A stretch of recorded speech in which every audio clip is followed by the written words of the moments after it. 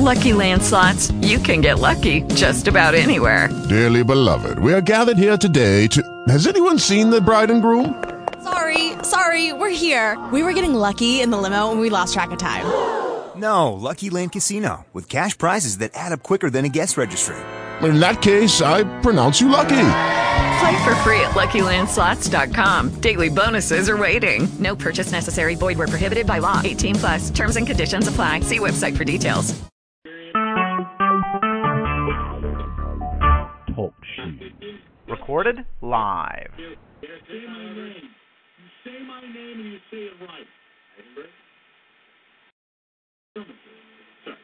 J.R. Smith, however, has left tonight's game with a thumb injury. We'll keep you updated on his condition. Tonight at the Q, however, the Monsters stayed hot on the ice. They beat the Charlotte Checkers 4-2. Oliver Bjorkstrand with 2 goals tonight for Cleveland. Monsters have now won 6 of their last 7 games. Congratulations to old reliable Joe Thomas. The Browns' veteran left tackle has been named to yet another Pro Bowl. Quarterback Joe Hayden also named as an alternate for the AFC. Before they go to the Pro Bowl, though, they still have 2 more games, including this week against the Chargers. Coach Hugh Jackson doesn't see any point in this team, despite their 0-14 record. Yeah, I tell you, this is a tremendous group. I don't think anybody, Hello. Not going to be out there, not want to be out there. And Yeah. What up? No, not much. But I haven't seen anybody do that. Ugh, these fucking Browns, I'll tell you.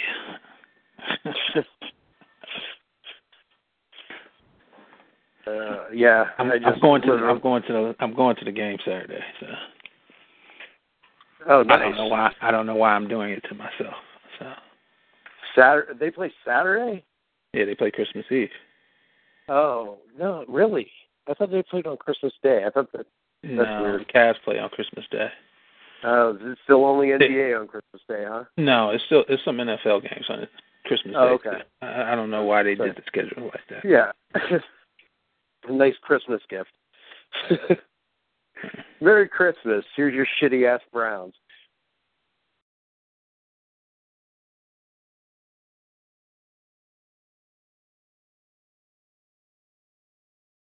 You there? Yeah, I'm here. Okay. What about John? That's what I'm working on right now. That's what I was. Yeah, gotcha. I sent them the info, but maybe I need to call this guy. I'm going to try to interview this McNeil guy tomorrow from the ONC parade. Yeah, at 7 o'clock. What time? 7 o'clock. PM or AM? Huh? PM or AM? Oh, PM. Okay. So. I'll be teaching, but I might be able to hop on. Yeah, it's not going to be long. The guy's been getting killed by Rizzo up here. That's kind of funny. I just want to get a guy a chance to say his piece, man. Like, you know what I mean? Like, that almost makes me want to root for him, for McNeil. Like, I sent him in an email. I'm like, then I just spoke on behalf of both of them. I'm like, we both really don't agree with it, man. But, I mean, I support anybody who finds a way to, like, vent their frustration. This Rizzo guy's like, I just don't understand. He's turned it into a thing for him to just, like, go off on it. He's like, what does this guy do? Why is he trying to do a pub grab? It's like, pub grab, you're bringing it up and keeping it going when you keep saying you're not going to talk about it. You know what I mean? Like, but you won't get a guy's name. You won't say what's going on with the parade. Like, if some people feel that frustrated, then let them go. Like, I read that article. It was a good article, to be honest with you. And, I think you let the guy make his case. Convince me. That's the one question. Why are we doing this? So, I don't know. It's hilarious to me. It is kind of funny. And I definitely like it a lot more now that Rizzo hates it. Well, he hates it, and Levitard jumped on it. You know what I mean? So the guys get up, so it should be real good for our site. You know what I mean? That's the whole thing. So, I mean, it's mutually beneficial, the whole situation. Right. So that's the way.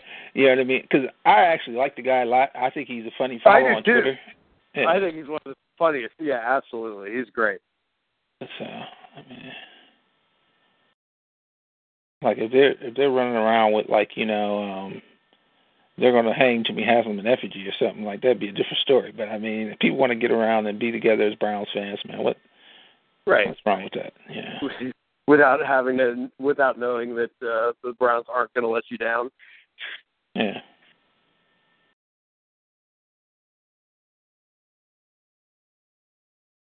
Yeah. I swear to fucking God, if this guy's not ready to go, I'm going to be pissed off. Me too. I just walked in the door from doing public address for a fucking high school game. Oh, shit.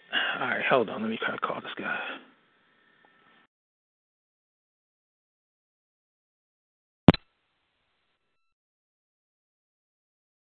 Oh, you got to hit it, Jake. Still got to hit it, Jake.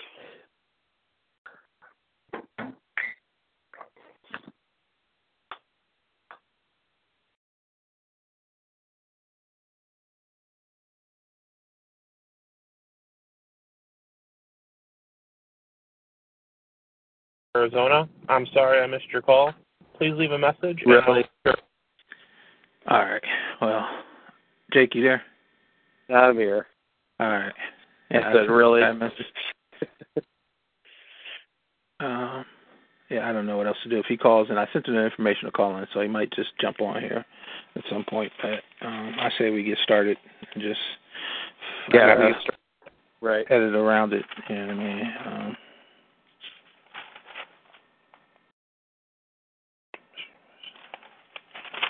Yeah, we're not using that anymore. This is With an Ohio Bias, a podcast for real fans with D and Jake. Show 113, the College Football Bowl Preview Show. I am D, Cleveland born and raised, Buckeye born and bred. 2016 college football playoffs. I'm Jake from Youngstown to C-Bus. We're talking bowls. Well, it's that time of year, ladies and gentlemen. We're excited to be talking about going bowling. A lot of college football here. Kind of got, some of these bowls, the luster's been taken out of them, Jake, with the controversy, players not playing, some players who shouldn't be playing that are playing. Just a lot going on there around college football. We're going to get into some of those topics at the beginning of this podcast. You're going to get the predictions from us through the rest of the slate of the college football bowl games left. And we're also going to we're also going, of course, give our picks, for the big college football playoff and who we think wins it all. Jake, of course, we got the pressing matters that happened coming out of Norman, Oklahoma, that I think we'll lead off with. The Joe Mixon video, very disturbing. We know how we feel here about any violence towards women. The situation is one where it's the failure on a institutional level because, he was criminally charged. That whole process played itself out, but it seems that Oklahoma tried to bury this video, and now a separate interview video coming out why he chose to do so. It wasn't a domestic violence situation per se of a boyfriend-girlfriend. It was more of a situation that got out of control at a late-night restaurant. So you have that, situation where college kids have been drinking, but never excusable for a football player to use that kind of force. He tried to justify it in the interview video and whatnot. But I think the real thing that is getting lost in all this, Joe Mixon has been vilified, but Oklahoma, from the president, David Bourne, all the way to Bob Stoops, are the real people where you wonder, he got suspended for a year, and you wonder that punishment, does that fit the issue, and was that enough to do that? And does that back up when we talk about, safety, especially for women on these college campuses? Yeah, I don't think the 1 year sends a strong enough message.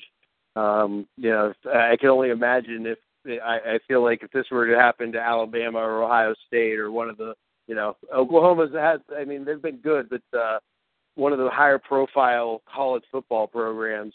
Not that Oklahoma's not, but I think it would have been a bigger deal, but any more than it already is. It's just anytime you have that type of situation, it's a bad look for everybody, and it's time for the other person to have a new start somewhere else.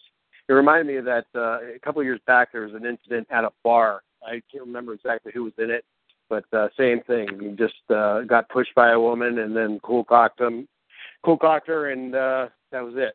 So, not good. No, it's not. It's not a good look for a university. I mean, but my thing is, they still are. We're still. There's some more things coming out as the media comes for their bowl game. Escapes me what game they're playing, and I know it's after.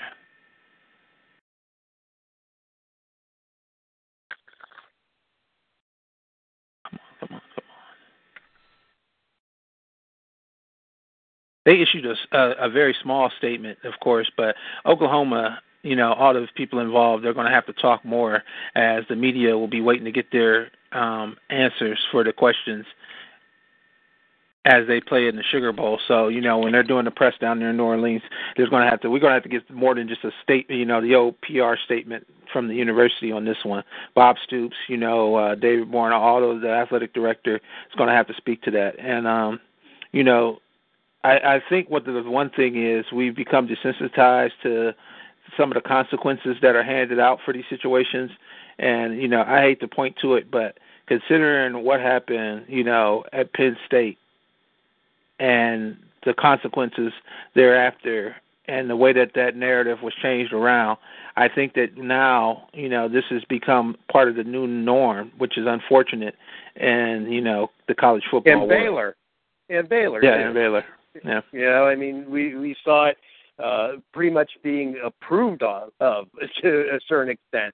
If you're a football player, you can get away with whatever you get away with, and we'll protect you and take the sword for you. It's becoming a big issue at a lot of these universities, and this is the biggest one yet, where it's been domestic violence or sexual assault or pedophilia. So, I mean, this stuff just has to stop, and people have to stop covering it up. That's the issue. It's not the actions. The actions go on, and it's the people that cover it up and let it happen that are the real problem right now. Yeah, and I think it's another just great example of really that term that you used to see in these NCAA filings of failure failure of institutional control. I believe that's the term. I might have that messed up there. But this is the definition of it. If there is any one to me of that, statement. So we look at the other situation going around college football. And this one is even it's a separate situation, not as grave, but also very disheartening when you think about the integrity of just the football games. The former Wake Forest broadcaster, Alden, shared, vital information, plays and whatnot with opposing teams, and now, those teams won't even speak to it. Army's doing the Army football team is doing an internal investigation, Virginia Tech as well. But the Louisville athletic director's quote was, "We have a bowl game to play." Just, it smacks in the face of any integrity that another university they have there, considering who's their football coach and what he's been through and the situation that's in front of them. Yeah, is it any surprise that Bobby Petrino is involved in a situation like this? It was perfect for him, but I mean, it's got to go deeper than Louisville and Bobby Petrino. I think that the devil's in the details coming out still. We've got Army, or like you said, looking into it, and I think you're going to see more and more teams look into it. I don't know if it's the worst thing. I mean, if you're an assistant coach trying to win games and you get something that's just kind of left behind, where's the line of ethics versus, we call it all the time battle, and we're going to battle with these guys. Well, if it was like war, it's like, you get the other guy's plans. You're not going to say, oh, you know what, I can't use these. So, I mean, I wonder, especially with Army involved. So, it's traitorous, that's for sure. It's despicable by the Wake Forest guy, and he'll probably pay for it by never having the opportunity to coach or do broadcasting again, especially at least at that level. But it raises a lot of interesting questions. Well, one of the questions, just real quick, to me is, if the guy comes to you with it and you're playing Wake Forest, I don't know. Like, I'm sorry, but like you were talking, you had mentioned Wake Forest is not a juggernaut to me. Where it's like we need every opportunity we can to beat Wake Forest. Now, if it's if the shoe was reversed and Louisville guy was giving Wake Forest something, I would say, hey, maybe Wake Forest needs to help. But I don't know. That's the situation where maybe I look at it at that level. I think once again, this is an individual. This is a failing of an individual. This guy shows no moral turpitude. If you're that mad that you got fired, I think they had some justification in their firing of you because you can't be trusted. So you know what I mean? If you're going to react like this, so it's a crazy situation. And like you said, there's more details to come out, and we'll be talking about it here on withanohiobias. Well, what do you really expect? The other thing is about his firing. You got a brand new coach coming in from Bowling Green. In most of the cases, they're going to bring their assistant staff with you. It can't be that much of a shocker. And for the head coach to trust you that much to allow you in team meetings and all the other stuff that broadcasters get to see and know and do before games, to have that much trust in you to do that, and then you still go stab him in the back, I thought it was, an olive branch to the guy in the first place to let him stay with the team as far as being a broadcaster. So, I mean, this guy is A1 grade scumbag. Well, there it is. One other thing, you talk about a team who wasn't going to play because of multiple players involved in a sexual assault. An 80-page report that came out detailing the assault, and this is the Minnesota Golden Gophers football team. After their coach, Trey Clays, came to them and said that he would probably be fired because they have a new athletic director there who basically has been looking for a reason to fire him. The players ended the boycott, and they will play in the Holiday Bowl. I think these players maybe are a little deaf to, just like we were talking about with the other situation with Joe Mixon and the Oklahoma Sooners. These guys, they're trying to rally around their teammates, but when you have something like this, you got to kind of take a wait-and-see approach. I mean, you can quietly have somebody's back, but I think this was too much of a public display by the Minnesota Golden Gophers, by the Minnesota football team. Yeah, and, there's, I guess, a flip side to a coin, and you want to let things kind of play out in the court system when it's brought to the court system without cover-up. So it's a different situation than what's going on at other places. And, for them to actually come out, though, and really, really be vocal to the point where they were going to boycott the game, it just, I don't know what happened that night, but it's not worth that look, and like you said, and they need to know better and be, I don't know, quite frankly, instructed better, it sounds like. Absolutely, absolutely. Then we talk about, so they're actually playing a game, but let's talk about the players that won't be playing a game. Leonard Fournette, the dynamic running back for the LSU Tigers, and Christian McCaffrey now joined him, the dynamic running back for the Stanford Cardinal. Both are choosing not to play. Everybody's been talking about it. I am of the opinion, just real quick, I'm of the opinion that you definitely have your personal future involved and you can choose to do what you want. But it's a real bad look for these two teams, for these two guys whose teams, if they would have been playing maybe in the Rose Bowl for the Cardinal and LSU, if they had been playing in maybe a bigger bowl or a bowl, if the Sugar Bowl counted for in the college football playoff, you wonder where they would have been if they needed to prepare for the NFL draft at that juncture. Yeah, on one hand, you can't blame them for wanting to protect what is basically millions of dollars, especially when you're talking about a running back who has a short shelf life anyway. You're asking him to go out there and take, 24, 25 more carries in a ball game that really the outcome doesn't mean anything other than getting your watch or whatever else comes in a gift bag. So I understand it on that side. But what the NCAA has done with just the 4-team playoff has completely delegitimized the bowl system. I mean, we're talking about bowls now where you see 5,000 people in the stands in the Bahamas, and it's just a reason to go on a vacation. It's like, I just feel like we need a bigger playoff at this point, and we just need to scrap this bowl system and find a way to bring the bowls that matter, like the Sugar Bowl, and like the Rose Bowl. Even this year, you've got the Rose Bowl with McCaffrey sitting out. So we need to find a way to get those to be more relevant again. Well, when you talk about being more relevant again, it's got to be a situation where either the playoff is expanded, as we will probably talk about in the summertime, or be around the spring game time for college football season, or I had a thought, and this is a wild scenario, but a wild possible pitch, is where there has to be some greater prize for these teams to win these bowl games.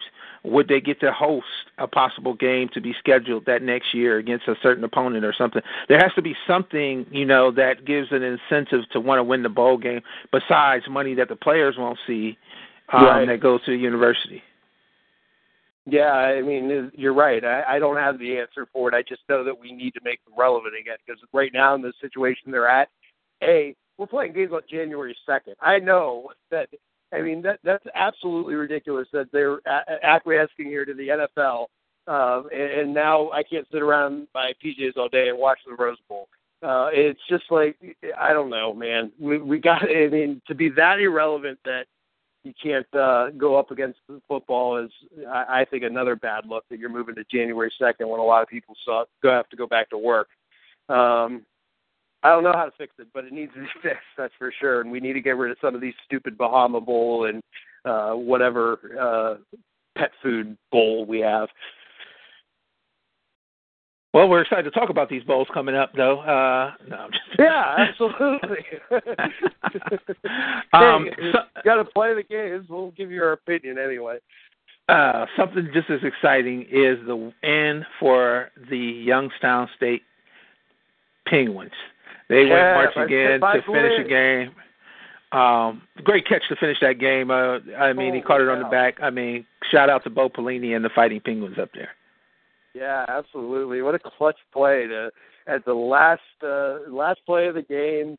The type of catch where you pin it up against the defensive player's back, falling out of the end zone. The rest threw the hands up and party on for Youngstown State. They go to the final this week against James Madison. Yeah, maybe we have some type of because you see how fun the FBS tournament is. Maybe we have some type of tournament situation. Yeah, maybe we have some type of tournament situation for college football. Because here's the other thing that sucks. Oh, go ahead. No, I was going to say first round at the home fields, and after that we go to the bowls. And kind of follow the NIT structure. Bowls. Yeah. But I was going to say, the other thing that sucks, and we'll get into this when we get into the individual games here, you got so many coaches leaving, that kind of turnover, players not playing now, because I think that's a trend we're going to see as we move forward in the future. So, I know they're going to get the college football playoff off of New Year's Eve, but even with that, they're going to need to do more. Yeah, I'm totally flipping on my former position. I just didn't want to make the regular season less special, mean less, all that sort of stuff. I don't like the way it is with basketball and having all those teams. But I think it's just time to suck it up, go to 16 games, and let the chips fall where they may for some of these rivalries. Absolutely, absolutely. All right, ladies and gentlemen, we'll be right back after this break picking all the bowl games that are left. So this is With an Ohio Bias, a podcast for real fans with D and Jake.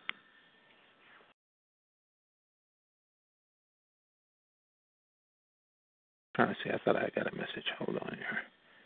You want to try them again for the bowl picks?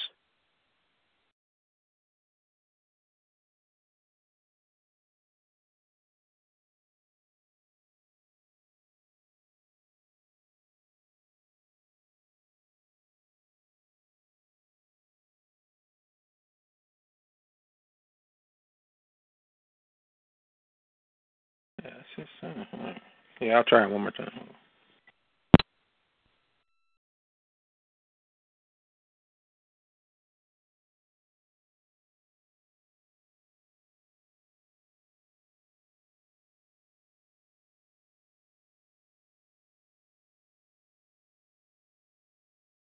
Tristan Jake, how Hello, you doing, buddy? John.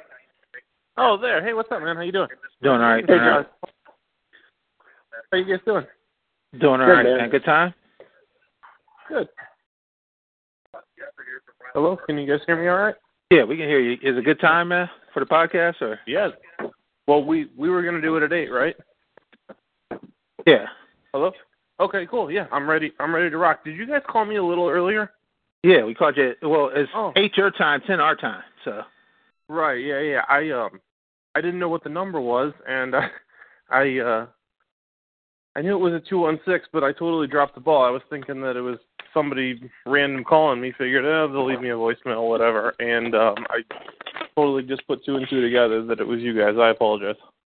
No problem. So yeah, let's do it.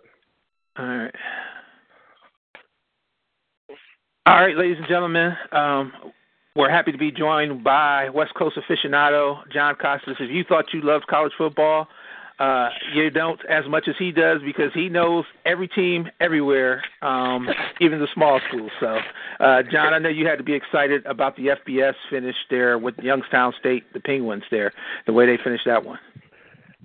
Yeah, Bo Pelini doing a good job out there in Youngstown.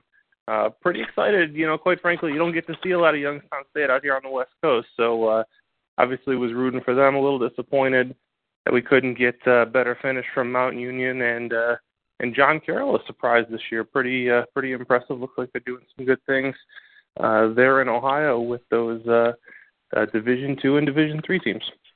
Absolutely. Up there, that game in Oshkosh, Mount Union goes down, but John Carroll did end the streak. So Mount Union, you got a little budding rivalry there up here in Northeast Ohio. John, give us some quick thoughts. We know the big news for your alma mater is Luke Fickell, now the head coach. Tommy Tuberville is somewhere still arguing with the Bearcats fan. But give us your thoughts on the whole season, and then, of course, the new coach down in Cincinnati. Yeah, I think I only tweeted #fire Tuberville like 38 times over the course of 7 or 8 weeks. So yeah, it's been rough as a Bearcat fan dealing with a season like that. Certainly a down year, and you hope that Luke Fickell obviously brings a new dynamic to this football team. Obviously, he's got the pedigree. Interim head coach at Ohio State for a season there. Is it a great hire? I'm not sure. I think the jury's still out. To me, as a Bearcat fan, I'm used to the up-tempo, spread offense, playmaking ability. When you have Ohio State, you control the line of scrimmage, you pound the football. That hasn't been Cincinnati football for the last 15, 20 years. And, if Luke Fickell can bring that to us, by all means, I'm excited for it. But to me, I think the jury's still out. Now, if he can bring Kerry Combs with him over there, bring a little bit of that offensive dynamic, now you've got the offense, you've got the defense, and I'm excited. But like I said, it's a wait-and-see attitude for me. We're with him, Obviously, we like what we see on Twitter, and I'm excited to see what he can do. But, yeah, I was kind of expecting something a little bit more offensively focused, maybe Brom out of Western Kentucky or something of that nature. But don't hate it, just not sure I love it yet either. Yeah, I will say 6-6 that year. He took over in a very tough spot. We all know what happened. But right now, I think he's at a position where he can build that program to where they need to go right now. He'll definitely put together a good defense, and I don't think anybody's going to outwork him. So that's one thing I will say for Luke Fickell, and I think that can be enough. I mean, Cincinnati's they got a hotbed of talent down there. We all know that part of the state, and even Northern Kentucky. So I think he'll be able to recruit well in the region, even over in Indiana, and I think that could be a difference of building a nice football team, and definitely possibly of if they don't jump conferences, which is going to be the one thing for UC to see what happens with that, I think he'll do well where they're currently at. Well, the biggest thing, too, as far as if you look on the Ohio State side of it, is the recruiting aspect. I mean, Luke was a good defensive coordinator, don't get me wrong, but I think that's the real big thing that he brings to Cincinnati is he's going to be able to pick off Urban's leftovers and be able to bring good players into that program. And he is a good coach. At times I wonder, but yeah, I think it's a okay hire right now for Cincinnati. it was a good job for Luke because in the position that he was in, making the money as an assistant, he was going to take a pay cut if he ended up going to a MAC school or something like that. So this is like the right spot for Luke, and I think he'll end up succeeding at Cincinnati. Now, one other coaching change. Go ahead. No, I really hope that you guys are right. You know, I kind of feel like my Bearcats and the university as a whole, at least athletically, are in a little bit of no man's land in relation to being in that ACC or AAC conference, I should say.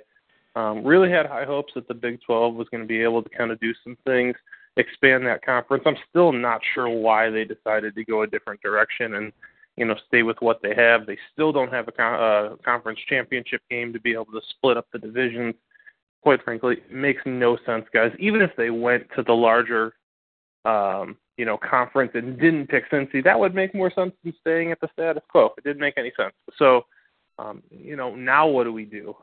You know, do we get an invitation from the ACC? I don't think so. Yeah. So the Big Ten, I'm calling. So where do we go as a school?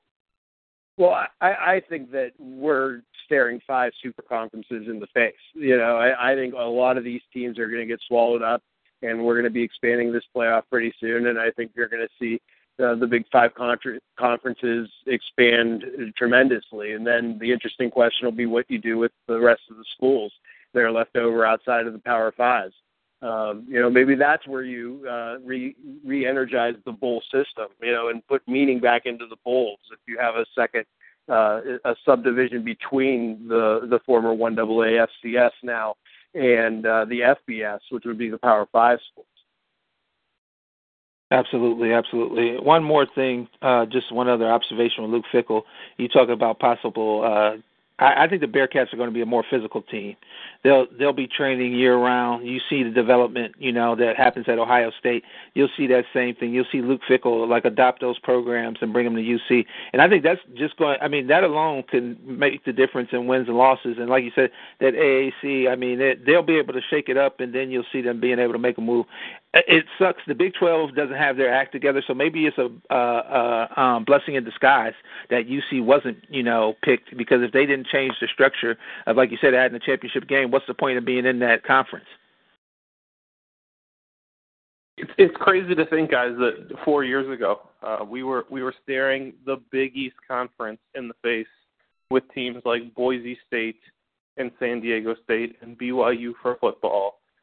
And then the kind of rug kind of went under or over our eyes when the Big East went to the Catholic East, so to speak, you know, having Xavier and Creighton and Dayton and all those schools kind of jumping on board. And you know what?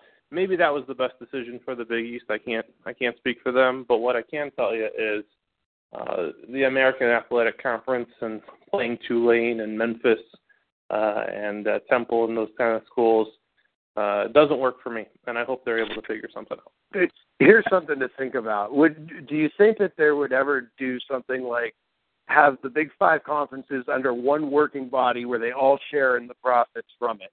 And that way you could actually move teams back to geographical rivalry locations that are out of place right now, slot it the way you want to slot it, still call it the different division conferences that we know are the Big 5 conferences, and have everybody split the money of those teams.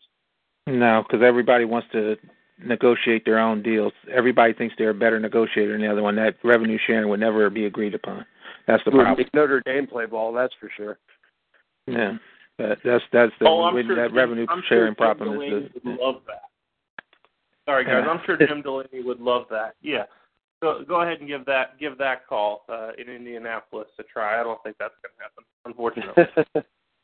One more thing, there was a lot of coaching changes that happened, but one that we didn't get to talk about was FAU. Lane Kiffin leaves Alabama to take on the head job at FAU.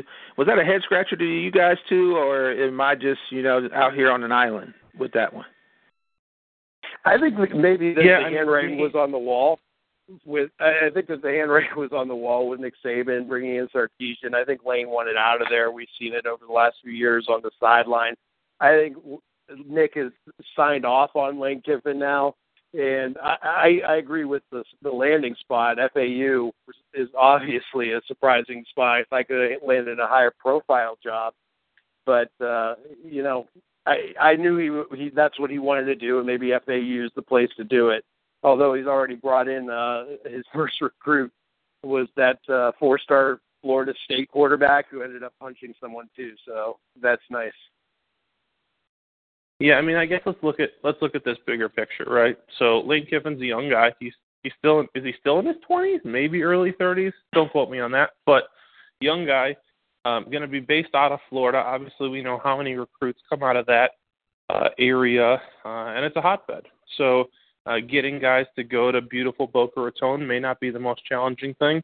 Is that the long-term spot for Lane Kiffin? Of course not. But unlike Kirby Smart, who was able to take an SEC job like Georgia, that never came, and LSU didn't come calling for Lane Kiffin.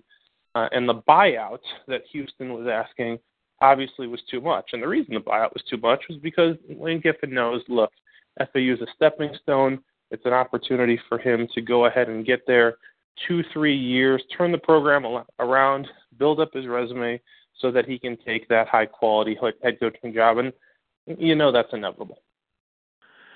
Well, you talk about beautiful Boca Raton. Florida. We missed that game, Western Kentucky playing Memphis. But don't worry about it, folks. It's rolling anyway. We're going to get to the games that matter here, going through the predictions. We got all the rest of them to go bowling with, so we're going to start out in San Diego, Qualcomm Stadium, the Poinsettia Bowl. San Diego County Credit Union puts this one on. The BYU Cougars go on to take on the Wyoming Cowboys. This one is at 9 p.m. on ESPN on Wednesday, December 21st, gentlemen.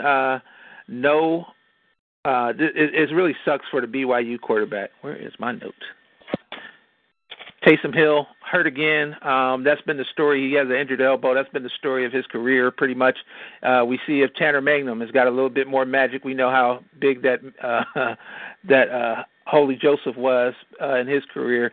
I don't know if the Cowboys can roll with the Cougars. I'd like Magnum and the boys in this one. You know, if it's all right, I'll go last. I'd love to get your guys' insight, and then I'll just throw a little salt on the steak, if that's okay. Yeah, that's fine. Take you on mute. Yeah, John, you're the most important key to this mix that we have that's called the bowl season, because most of these are unwatchable games, and John's going to break them down against the spread, which is the only reason to watch most of these anyway. That being said, good to see Taylor Mangum get in there. Unfortunate, but what can you do? I think BYU still wins. He's an experienced guy. Wyoming, I think, is a little bit over their head. I think it's close. I'll take BYU 24-20. Yeah, I kind of like where your head's at. Honestly, I kind of think that this might be, one of those rough and tumble football games that, maybe the old school crowd, the older gentlemen might appreciate. This is a BYU team. Most of those offensive, defensive linemen, they're coming off of missions, okay? So, 3-4 years out of football. They come back, they play on BYU. They stay all 4 years in most cases. These are guys that are 24, 25, 26 years old, quite frankly. And, for a lot of these seniors, this is their last chance. They get a chance to go out to San Diego. I lived out there for a while. Big BYU contingent. Should get a ton of Cougar fans out there. But don't look back on Wyoming. One of the most underrated running backs in all of the country, Brian Hill, plays for that Wyoming Cowboy team. And they ran it up against everybody. Not sure they'll be able to do that against BYU, but you're going to get a lot of carries for Brian Hill, who's trying to turn some heads to get some NFL scouts on his side. And quite frankly, I think it'll be a great game. I have a slight lean to Wyoming, plus the 10 points. But more than anything, I'll just enjoy watching it. Absolutely. Shout out to the Mormon men going in against the Wyoming boys. We look to a little bit close to that, going up a little bit north there, northeast, Idaho, Potato Bowl. Idaho goes in to take on Colorado State. The Rams come in to take on Idaho in their own backyard. The one guy I'm looking at, this game is Thursday at 7 p.m. Thursday, 7 p.m. on ESPN. The one thing that just sticks out to me in this one, gentlemen, the receiver for the Rams, Michael Gallup, had a huge year, 70 receptions, 11 touchdowns, great production. I see him going crazy in this one and showcasing his talents yet again in Boise.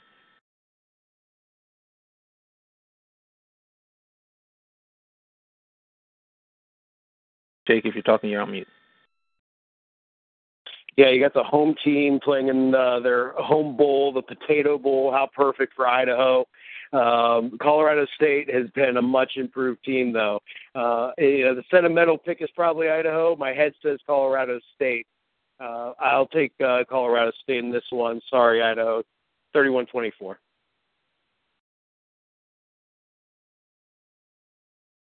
Yeah, admittedly, I don't have a strong opinion on this game, guys. I mean, this is a Colorado State team that has improved over the course of this football season, so you give them credit for that. But at the same time, Idaho 8-4, okay, wins over Georgia State in their last game, pretty impressive wins against Texas State. They did go on the road to Louisiana Lafayette and get a W, so they're able to leave Idaho, go down south, get some wins. But this is a step up in class for sure from that standpoint. I think ultimately, when you look at these bowl games, you want to try to find motivation. Maybe you have some motivation, for this Idaho Vandal team. They're playing at home in their own bowl game. They should have a semi-decent crowd, although it'll probably be freezing up there. So with that, with the weather, give me the 15. I'll take more than 2 touchdowns with Idaho just because you figure they'll probably want to play hard. All right, gentlemen, we get to the Friday bowl games, and we're going to go pretty rapid fire here. The Popeyes Bahama Bowl leads off on Friday at 1 p.m. on ESPN. This is a team, actually, I got this one scouted pretty well, gentlemen. Eastern Michigan takes on Old Dominion. I'm telling you, the Monarchs are going to roll these guys and roll them big. Ray Lowry, you know the name, the running back for the Monarchs. Set the world afire in college football last year, put up some big numbers. Well, he's got a quarterback that can help him. They will literally put up some points and really get to enjoy that good weather in the Caribbean. Yeah, I mean, Eastern Michigan, the first bowl in a bazillion years for them. So I think that they may be just enjoying the moment, enjoying the accolades that go with that a little bit. Meanwhile, you're right. The Old Dominion's been rolling 8 of the last 9 games. I don't think they blow them out. I think Eastern will show up and play with them a little bit, but I'll take Old Dominion by a touchdown. You said you wonder how excited a team like Eastern Michigan, is to come to a game like this. You guys said it. They haven't been to a bowl game in a while. They're going down south. They're playing in the Bahamas.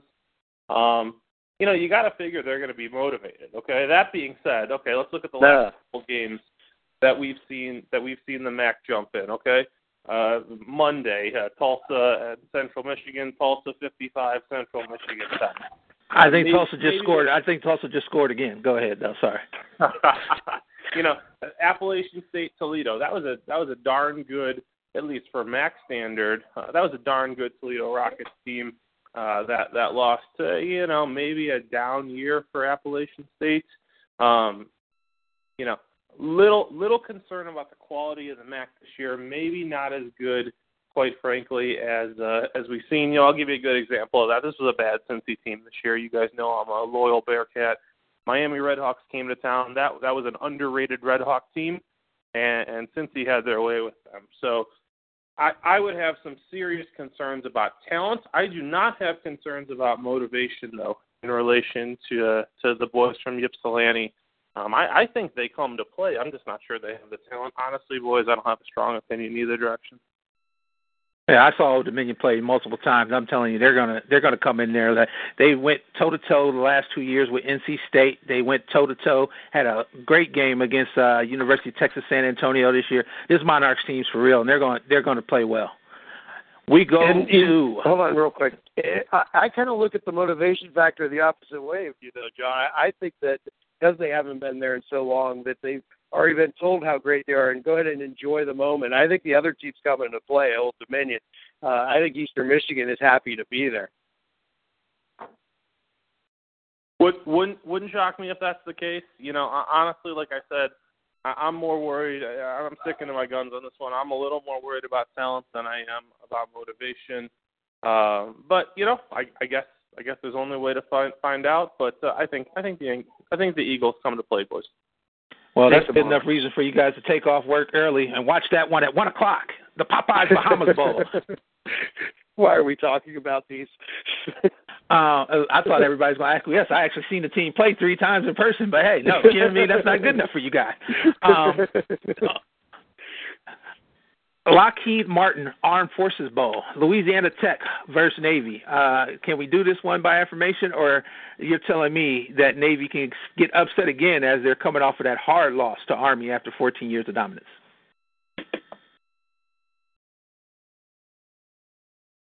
Yeah, I mean, you look at this game, and it's 2 completely different type teams. The Army coming in Navy coming in wanting to run the ball, and Louisiana Tech is definitely coming to sling it around. It should be intriguing anyway to see the conflicting styles go back and forth.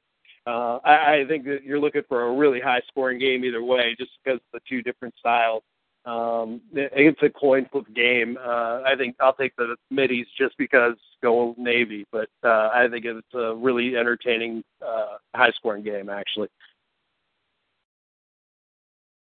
Guys, I got to tell you, I think the wrong team's favored here. La Tech laying 6 against Navy. I know that people are concerned about Navy's motivation coming off a loss to Army, and it's the same old song and dance.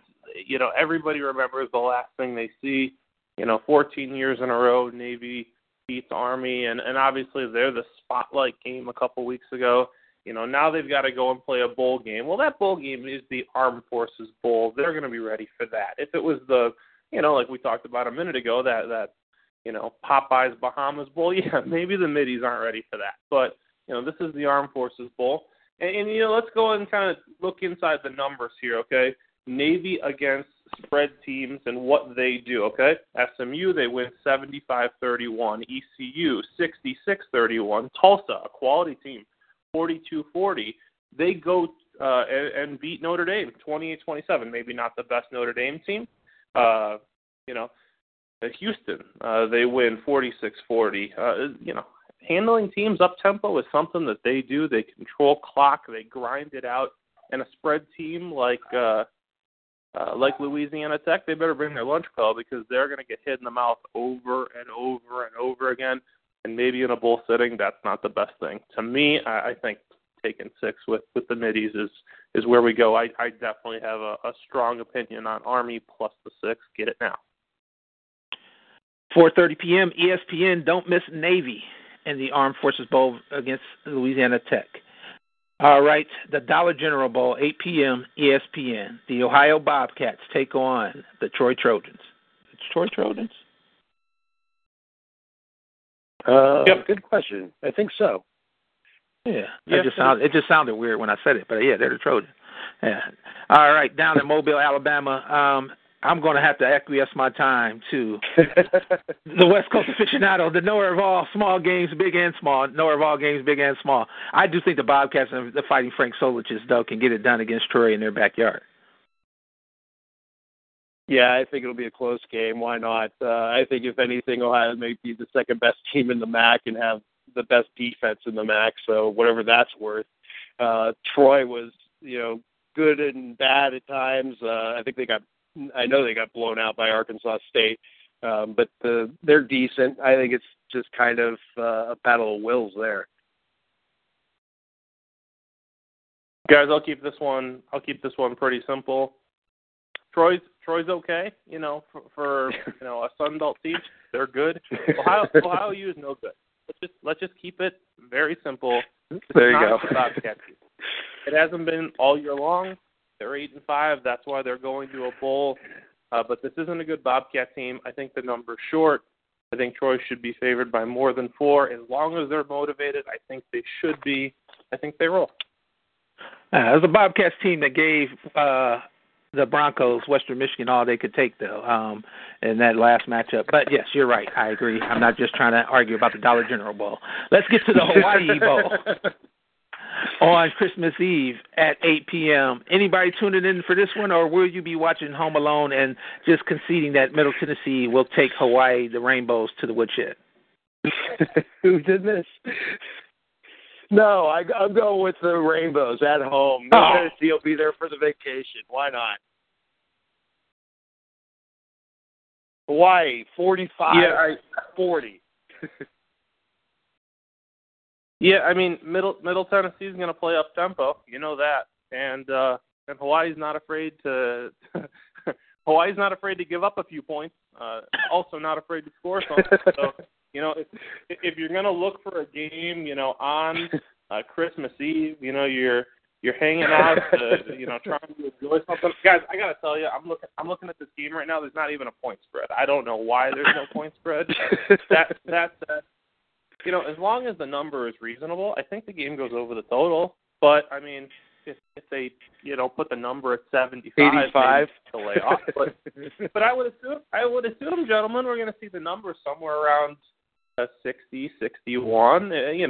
I see this being a 40, 31 kind of game or something close to that. Maybe have it go over the total. On a Christmas Eve, watch a lot of points out there. Yeah. Hey, honestly, I don't have a strong opinion. That would be the only one I have. The blimp shots will be nice, at least. Yeah, and I mean, think about this. If you are so lucky to be Middle Tennessee Blue Raider, you get to spend Christmas in Hawaii because your team made it to a bowl game there. So God bless the alumni. We get to the day after Christmas. Oh, we got some good ones now. Now your fortune mentioned Miami Redhawks. They go to St. Petersburg to Tropicana Field to take on the SEC, Mississippi State Bulldogs. All right, so we're talking about two teams in the last two games that finished under 500. A 500. No. This is a Miami team that rolled off 6 straight wins. Mississippi State comes in and gets in at 5-7. Right, and Miami a 500 team. So sheesh, good start to the morning. 11 a.m. Your cup of coffee with two bad football teams. I don't think Matt Keen's beating an SEC team. I don't care how bad the SEC team is right now. I think Mississippi State rolls this game. Well, Gus Ragland, the quarterback for the Redhawks, is a delight to watch. I think him and Nick Fitzgerald will be battling out. I think we're going to see a lot of points, not a lot of defense. Yeah, I mean, I think the game's kind of a toss-up. I got to say, guys, is hindsight 20/20 or what? Who would have thought that Mississippi State, after watching what Dak Prescott has been doing all year with the Cowboys, would have a little bit of a down year and maybe not have the same amount of talent at quarterback as they did the last 4 years? You're now seeing the fruits of how important Dak Prescott was to this Bulldogs team, and really Dan Mullen should thank his lucky stars because, quite frankly, if he can jump to a better role thanks to Dak, I think he better jump at it this year because I'm not sure this is a Bulldog team that's going to get any better anytime soon without this guy. That being said, Red Hawk team showed some improvement, probably be better next year. They're doing some good things in Oxford, like what they're doing. At the same time, this is a serious jumping class.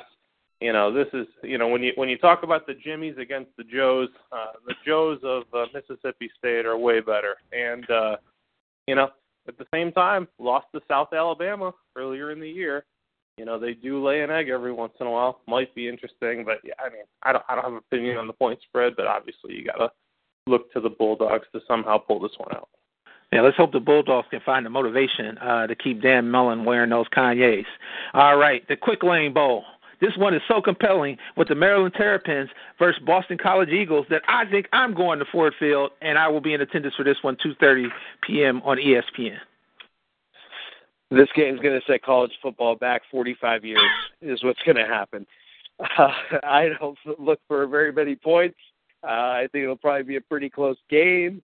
I don't know. I guess I'll root for the Big Ten. DJ Durkin gets his first bowl win in his first season.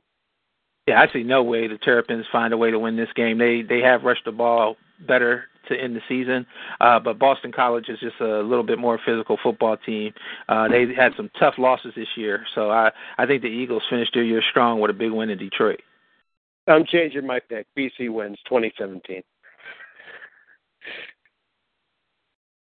Sorry, Durkin. Honestly, guys, if you need a good alarm clock, watch the Boston College Eagles. And oh my goodness, what a snooze fest that they've been all year long. Quite frankly, maybe the total's high. Normally their total is like in the 30s every week. In fact, a couple weeks ago, the Boston College Connecticut game, over-under was 34 points. It's the lowest in FBS history, like in the last 35 years, total of 34 points. This isn't the NFL, guys. This is college football, and man, that's a downtrodden offense. We'll just call it what it is. That said, TJ Durkin kind of doing his thing at Maryland. Maybe not the best season. Hoping to get maybe a step up here. This could be a good high spot for the Terrapins as far as putting on a performance, getting that program where they want it to go. I think a win here would be really good for them. As with Boston College, maybe they're motivated, maybe they're not. If they are, they'll score 20. If they're not, they'll score 10. Give me a Unisom. It's going to be the most boring game ever. Well, get your sleeping bag ready for this one. Right. The Camping World Independence Bowl in Shreveport, Louisiana. I actually think this game will be a little bit better. The NC State Wolfpack versus the Vanderbilt Commodores, 5 p.m. on ESPN. 2. Yeah, these two are very similar teams in that they're both very boring. I think you're right. I think this is Snooze Fest 2, another low-scoring game probably. I don't know. It's a coin flip game. I guess I'll take the Pack. I like the Commodores in this one. Derek Mason has had that team rolling with 2 wins in the season. They were able to get bowl eligible, and that was huge for them. So that program not going anywhere, by leaps and bounds, but they're taking some baby steps in the right direction. Yeah, I think Derek Mason had some serious concerns about whether he would be back as the Commodores coach going into 2017. And then you have the Ole Miss Rebels. They come into Nashville. Ole Miss, kind of has a flat spot, and the Commodores get them. Then in the biggest rivalry game there in Tennessee, the Vols come into town, and they're able to shut down Derek Barnett and control the defense. And there you have it, another win for the Commodores. They become bowl eligible. And now instead of Derek Mason being on the hot seat, now he's looking like a future up-and-coming head coach. To me, I like what I see. And honestly, defensively, I think they do things pretty solid down there at Vandy. My lean is to the Commodores in this one. All right, we get to Tuesday, and you can have chicken fingers for lunch because the Zaxby's Heart of Dallas Bowl will be going on in Dallas, Texas at noon on ESPN. Army takes on the North Texas Green Machine. I yield my time to the gentleman from Arizona. Real quick, I'll jump in because I'm not spending much time on it. But for some reason, another bad team under 500, 2 games under 500, 5-7, North Texas Mean Green against Army. I think Army wins, but I think North Texas will be motivated here because they're a bad team in a bowl at home in Dallas. So I think this is a situation where the motivation's with the dog here. No way the men and women who serve our country will not be motivated to see the Army, go Army, of course, finish this game strong against the mean green, whatever they call that team from North Texas. Come on, guys. Bring your A game here. Let's go. These two teams played earlier this year. North Texas, an 18.5-point dog, go into Army and pull the outright upset. If you don't think this Army team's coming to play to get some redemption, you're wrong. I have a feeling that Army wants revenge. This is not a good North Texas team. 5-7. There's a lot of bad 5-7 teams. This one might be the worst to get a bowl. To me, I think Army laying 10 is easy money. I think they roll by 2-3 scores. I think they want redemption. All right, we go from Army to the Military Bowl. So we're in Annapolis, where the Navy Marine Corps Stadium will be hosting the Temple Owls versus the Wake Forest Demon Deacons. Both these teams have distractions for a different reason. Matt Rule, of course, leaves Temple to take the job in Waco, Texas, with the Baylor Bears, and Wake Forest doesn't know if somebody's giving their plays to the Owls for this big bowl game matchup. 3:30 on ESPN. Yeah, I mean, you can kind of throw out everything as far as, I think, matchups and that sort of stuff with what's going on in Wake Forest.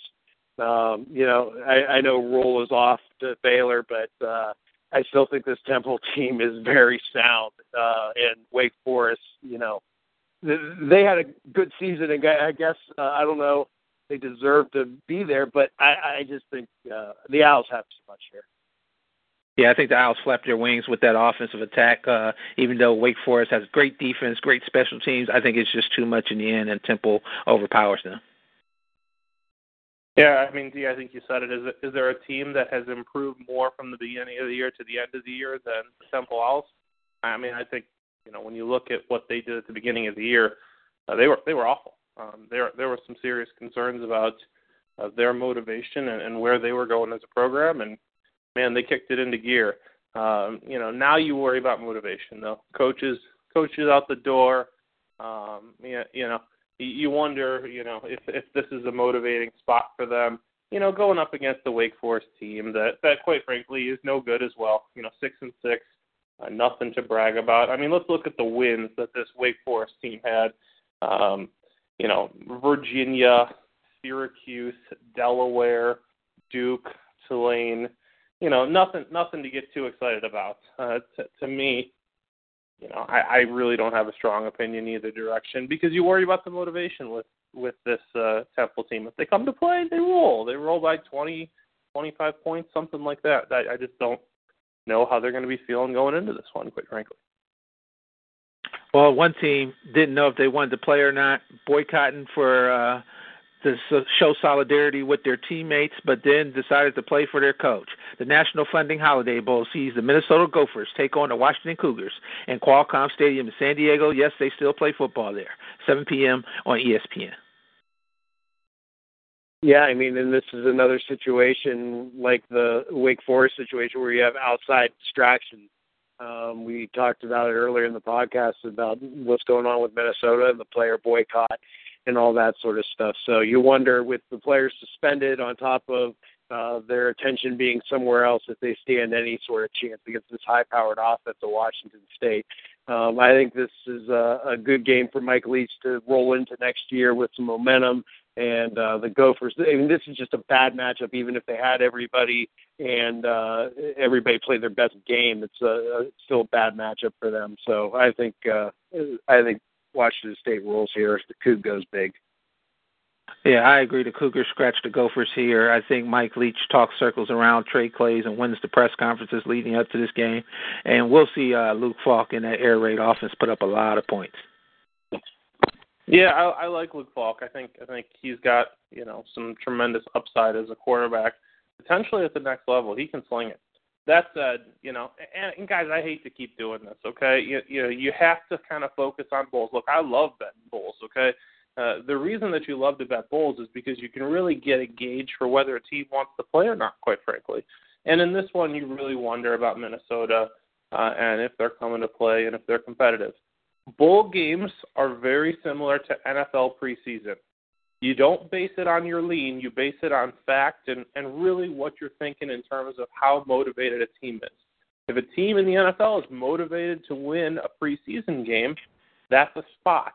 But unless you know for sure that they're coming to play, and usually the signs are pretty there, you just kind of want to lay off. And this is another game where you just want to go ahead and do that.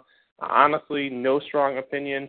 Kind of interested to see how Washington fares against a rough and tumble team like Minnesota. I don't think the Gophers have enough to hang around, but yeah, it's a no play for me again, guys. Sorry. All right, we'll leave the light on for you when we go to the Motel 6 Cactus Bowl. We'll be looking for John in the crowd of this one when the Boise State Broncos go in to take on the Baylor Bears. This one, matchup of the old veteran Brett Rippon, not like his uncle Mark, taking on the true freshman Zach Smith and that Baylor Bears team who has been distracted, decimated, and just flat out quit at times this year, like the running back Shaq Linwood did. I see no way the Baylor Bears can get up for this game against the Broncos.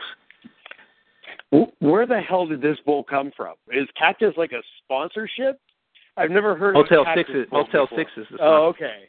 I gotcha. Okay. Yeah, guys, at Chase Field where the Diamondbacks are playing. Come on now. Yeah, right. 10:15 on ESPN. All right. Yeah, you're right, D. Baylor is just you can wash your hands in the fountain on the way to the game. And I think Boise, we talk about motivation. I think they're the much more motivated team trying to prove something as one of those teams outside of the power conferences. Baylor, a Big 12 team that is perfect pickings for them, I think, in this bowl game. I'm going to take Boise State by a couple scores anyway. All right, guys, I'll lean in the opposite direction here. You want to talk about teams that are motivated, right? All you heard were the press clippings from Baylor about how unhappy they were. Well, usually when players are unhappy, it's based around coaching.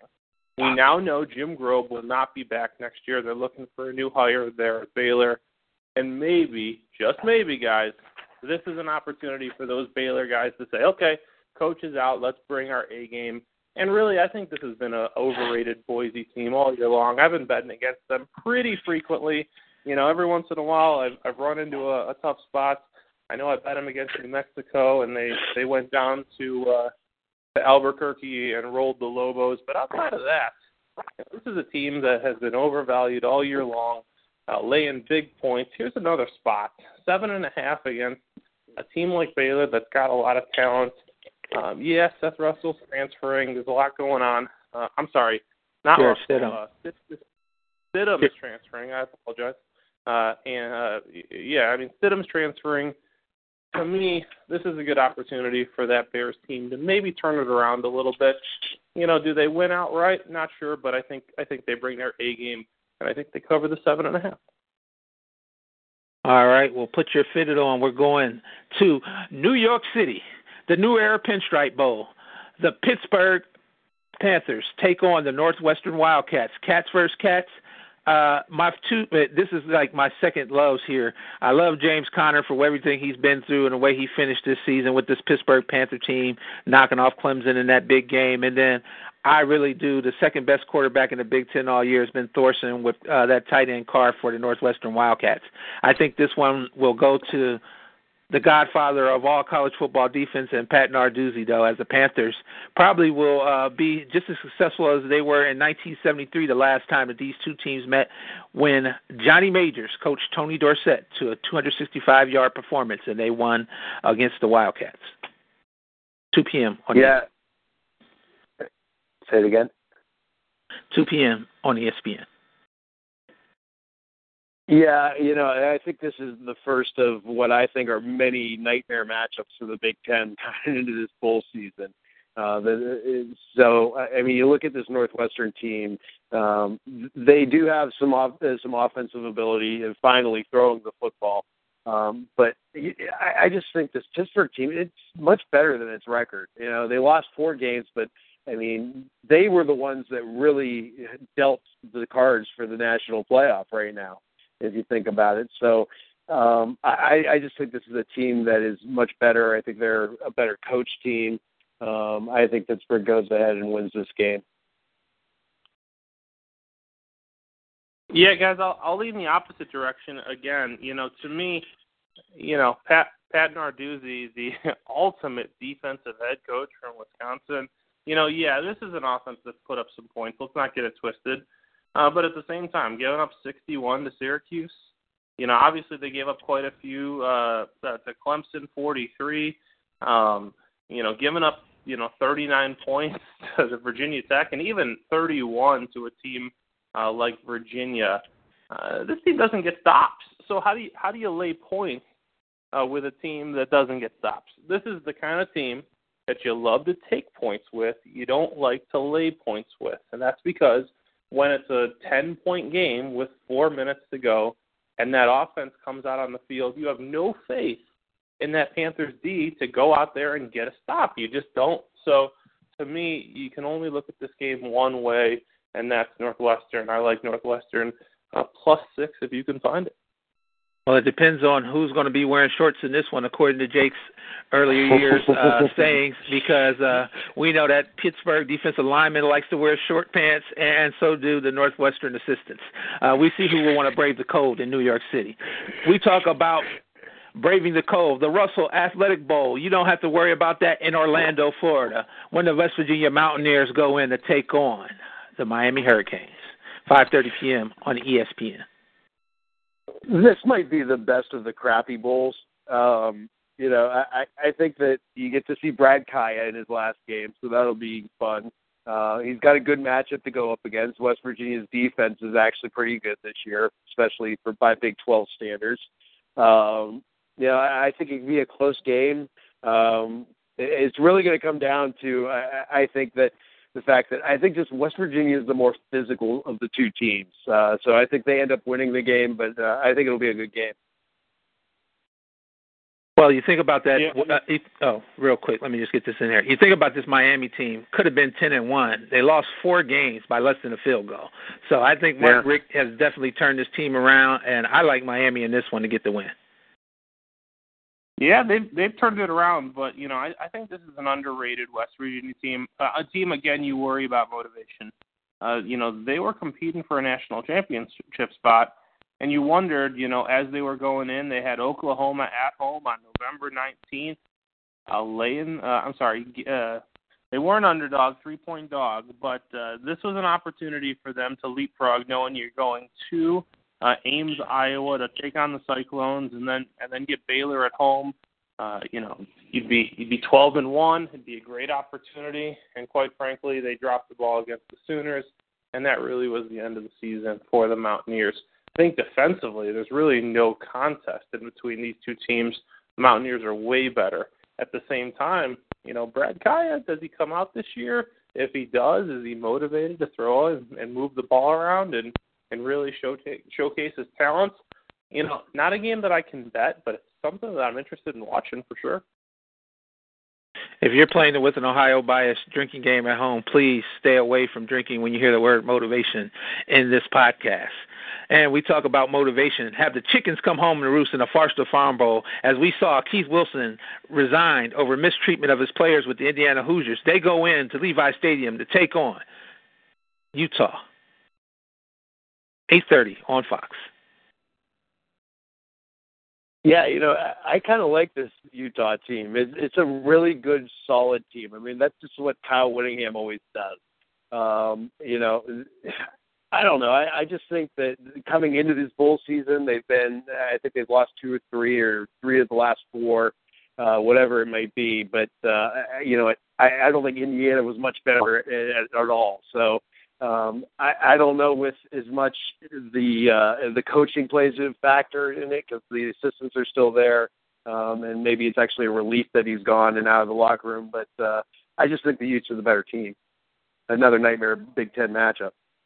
Like my man Shane O'Mac, when the music used to hit, they got no chance against this Utah Utes team. Yeah. I mean, they Kyle Whittingham's record. They won 3 of their last bowl games. They're 9-1. His record 9-1 with this program.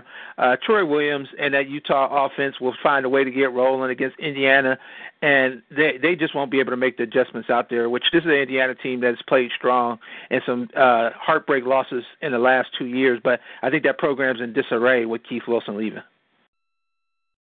Yeah, West Coast game, out there in Santa Clara. If you're a Hoosier fan, are you going out there? Probably not. So, you're probably going to get a pro-Utah crowd. And this is a Utah team that's coming off back-to-back losses, one at home to Oregon. Oh, that was a bad one. And then, you lose to Colorado, lose by 5, no shame in that. Like you said, Kyle Whittingham breeds a quality program out there. They're going to want to turn things around. I'd be really surprised if you didn't see a good effort from Utah. And the point spread definitely designates that in this game, as we see 7.5 points. To me, you can only look one way, and that is with the Utes. I think the Hoosiers will set a better record for attendance than 49ers fans, though, and shout out to Billy Bob Thornton on Goliath, Amazon. We go to the Advocare V100 Texas Bowl. The Texas A&M Aggies go in to take on the Kansas State Wildcats in Houston, Texas, 9 p.m. on ESPN. Yeah, I mean, if you look at this, Texas A&M at home, basically, Kansas State, you have a very well-coached team. I mean, obviously they don't have the talent that Texas A&M has. I mean, they were number 4 in the first college football poll, if I remember correctly, but they just ran up against it. I lean the better coaching to Bill Snyder, but I think better talent eventually wins out, and probably a pretty close game.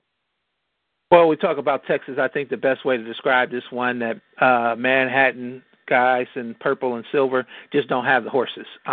You think about Christian Kirk, Ricky Sales-Jones, the number 1 overall draft pick, maybe going to the Cleveland Browns, Myles Garrett, and, of course, Trevor Knight, the Oklahoma transfer who couldn't figure out to call Katy Perry. With that being said, I see no way that Kansas State, if the Wizard pulls this one off, he truly does have some magic left in that purple windbreaker. Yeah, you don't think Myles Garrett's going to be motivated to get 3, 4, 5 sacks in this game and just really cement who he is as a college football player? You know he's going to be coming in with guns a-blazing. It's an improving K-State Wildcat team. Bill Snyder, he always does more with less. Not sure how he does it, but he seems to do it every year. To me, I think the number's a little short. Texas A&M only laying 2.5. This is the same bowl K-State was in last year. Wasn't able to get the win, and to me, I see this one as A&M winning by 6 to 10, something like that. I'm not sure I'll run to the window to bet this one, but I think the number is a little short, and I lean to the Aggies. We go down south. We go east and south to the Birmingham Bowl. USF loses their coach and Willie Taggart, come in with their interim coach, offensive line coach, to take on the South Carolina Gamecocks led by Will Muschamp. 2 p.m. on ESPN. Yeah, I mean, the Bulls, they're a pretty good team this year. 10-2 season. One of those losses was to Temple, a conference champion. So this is a pretty good team, and you wonder how much losing your head coach matters to you. You look at South Carolina, and they had a nice year, I mean, especially coming off the previous season. And they're starting to get their program back together, and I just don't think they're there yet. I think South Florida has way more and ends up winning this game pretty big. Yeah, it's not worth I got just something real quick. Not worth using a sick day to watch this one. I think you save up your time for after the first of the year. Jake, you said it, man. This isn't a good South Florida team. This is a great South Florida team. The 2 losses are to Florida State, and that was early in the year, and then they lost to Temple, who was, at the end of the year, who really hit their stride. Those are the 2 losses for this Bulls team. And really, I think Willie Taggart did a great job, and there's a reason Oregon came calling for that guy, because I think he's really the real deal when it comes to coaches. Unfortunately, they lose him, but they don't lose the talent on the field. And to me, I think this is a quality team, and I think the point spread really shows that with them being a 10.5-point favorite. Going up against, a team, like this, quite frankly, South Carolina, 6-6, nothing to get too excited about. Will Muschamp turn it around? Maybe, but still an SEC team, and I can't specifically lay 10.5. But if this number goes down, and I'm looking at 7, something like that, maybe I can get to the window and lay it with the Bulls. But I think the point spread's right about where it should be.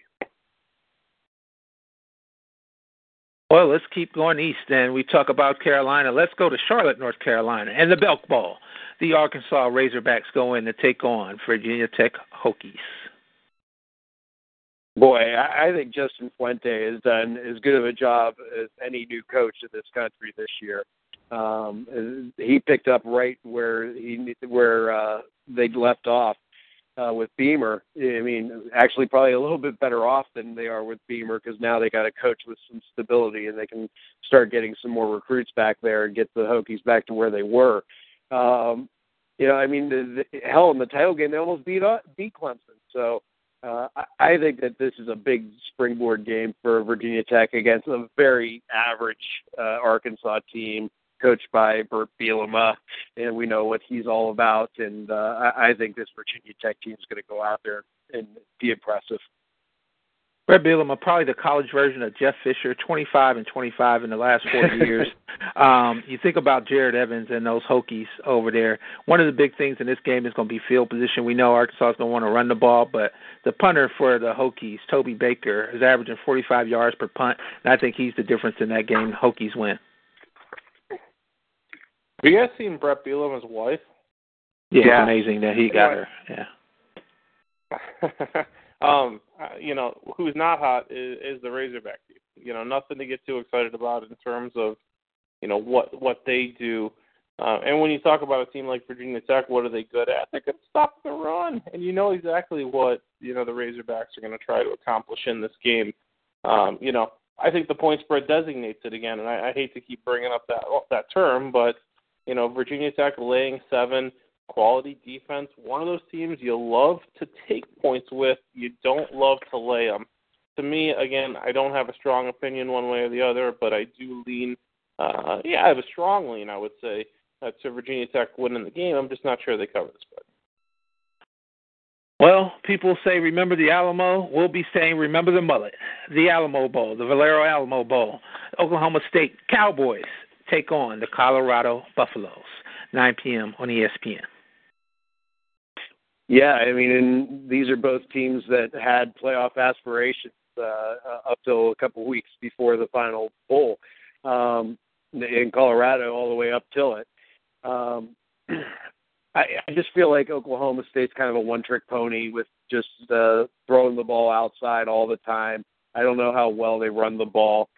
Colorado, to me, does a little bit more. It's a better coach team, as much as I do like Gundy's mullet. I'm going to take Colorado in this game, but I think it'll be a good game. I just think ultimately Colorado's a little bit better.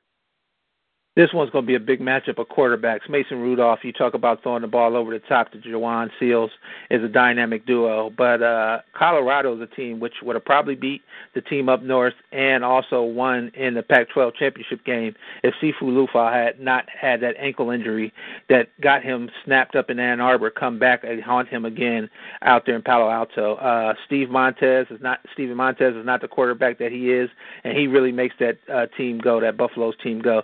I like the OK State Cowboys because I can't trust that Colorado quarterback will be healthy enough to finish this game. Guys, thank you for giving me about 2 minutes to allow me to, thank you for giving me 2 minutes and letting me vent here. I appreciate you guys being my therapist for a few minutes. I had Oklahoma State plus 13 really, really big against Oklahoma. I thought it was a tremendous spot against the Sooner team in bad weather where you figured they probably weren't going to be able to throw the football around.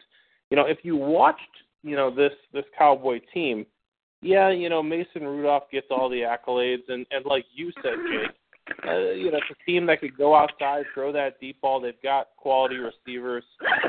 But quite frankly, guys, this was an opportunity up there in Norman to go and pound the football against a team that can't really defend the run.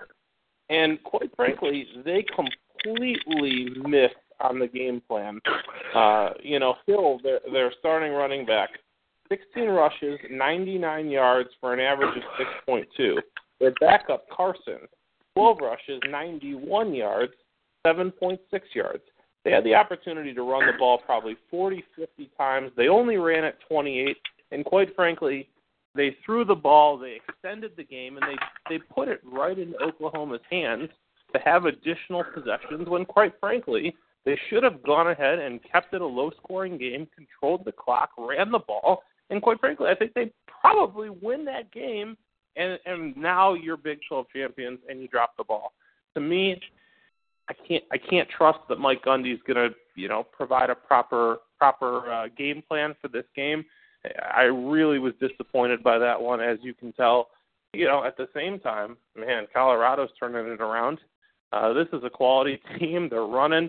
Stefo Lufau obviously has really got things going. And to me, this could be a team that could make some waves going forward. I think they're doing a tremendous job out there. I can only lean to the Buffaloes minus the 3. Yeah, one of the big things is I think that Oklahoma State team is something about they just don't play as physical away from Stillwater. They play very physical at home, but you get them on the road, and it's just like, they turn into drugstore cotton. So it's always an interesting dynamic to see that Gundy team lose that physicality. We get to Friday, December 30th. And you need to put some more oil in the engine. The AutoZone, Liberty Bowl, Georgia Bulldogs take on the TCU Purple Horned Frogs, Memphis, Tennessee, noon on ESPN. Yeah, I mean, you look at both these teams, they both kind of limped to the finish. Neither one finished all that well. I think this is more about Kirby Smart and his determination to get that bowl win to carry him into next season, whereas this TCU team seems pretty defeated at this point. I don't know what more Gary Patterson can say to this club. Well, you talk about – go, say it again. I'll take the Bulldogs, including the fact that they had a couple big guys come back next year, including Nick Chubb. Yeah, you talk about finishes, boy. That finish with Georgia Tech beating them really, sucked the life out of the Bulldog season. You talk about the guys coming back, Nick Chubb, Sonny Michel. The one thing is, though, they got Jacob Eason still there this year. He's going to need another offseason to develop into some type of quarterback that can play better. That defense for Georgia, of course, is good under Kirby Smart. But I think Gary Patterson is one of the best, strategic coaches, and he'll have Kenny Hill and that offense some kind of way ready. You just worry about TCU and that defense that we thought was going to be better this year.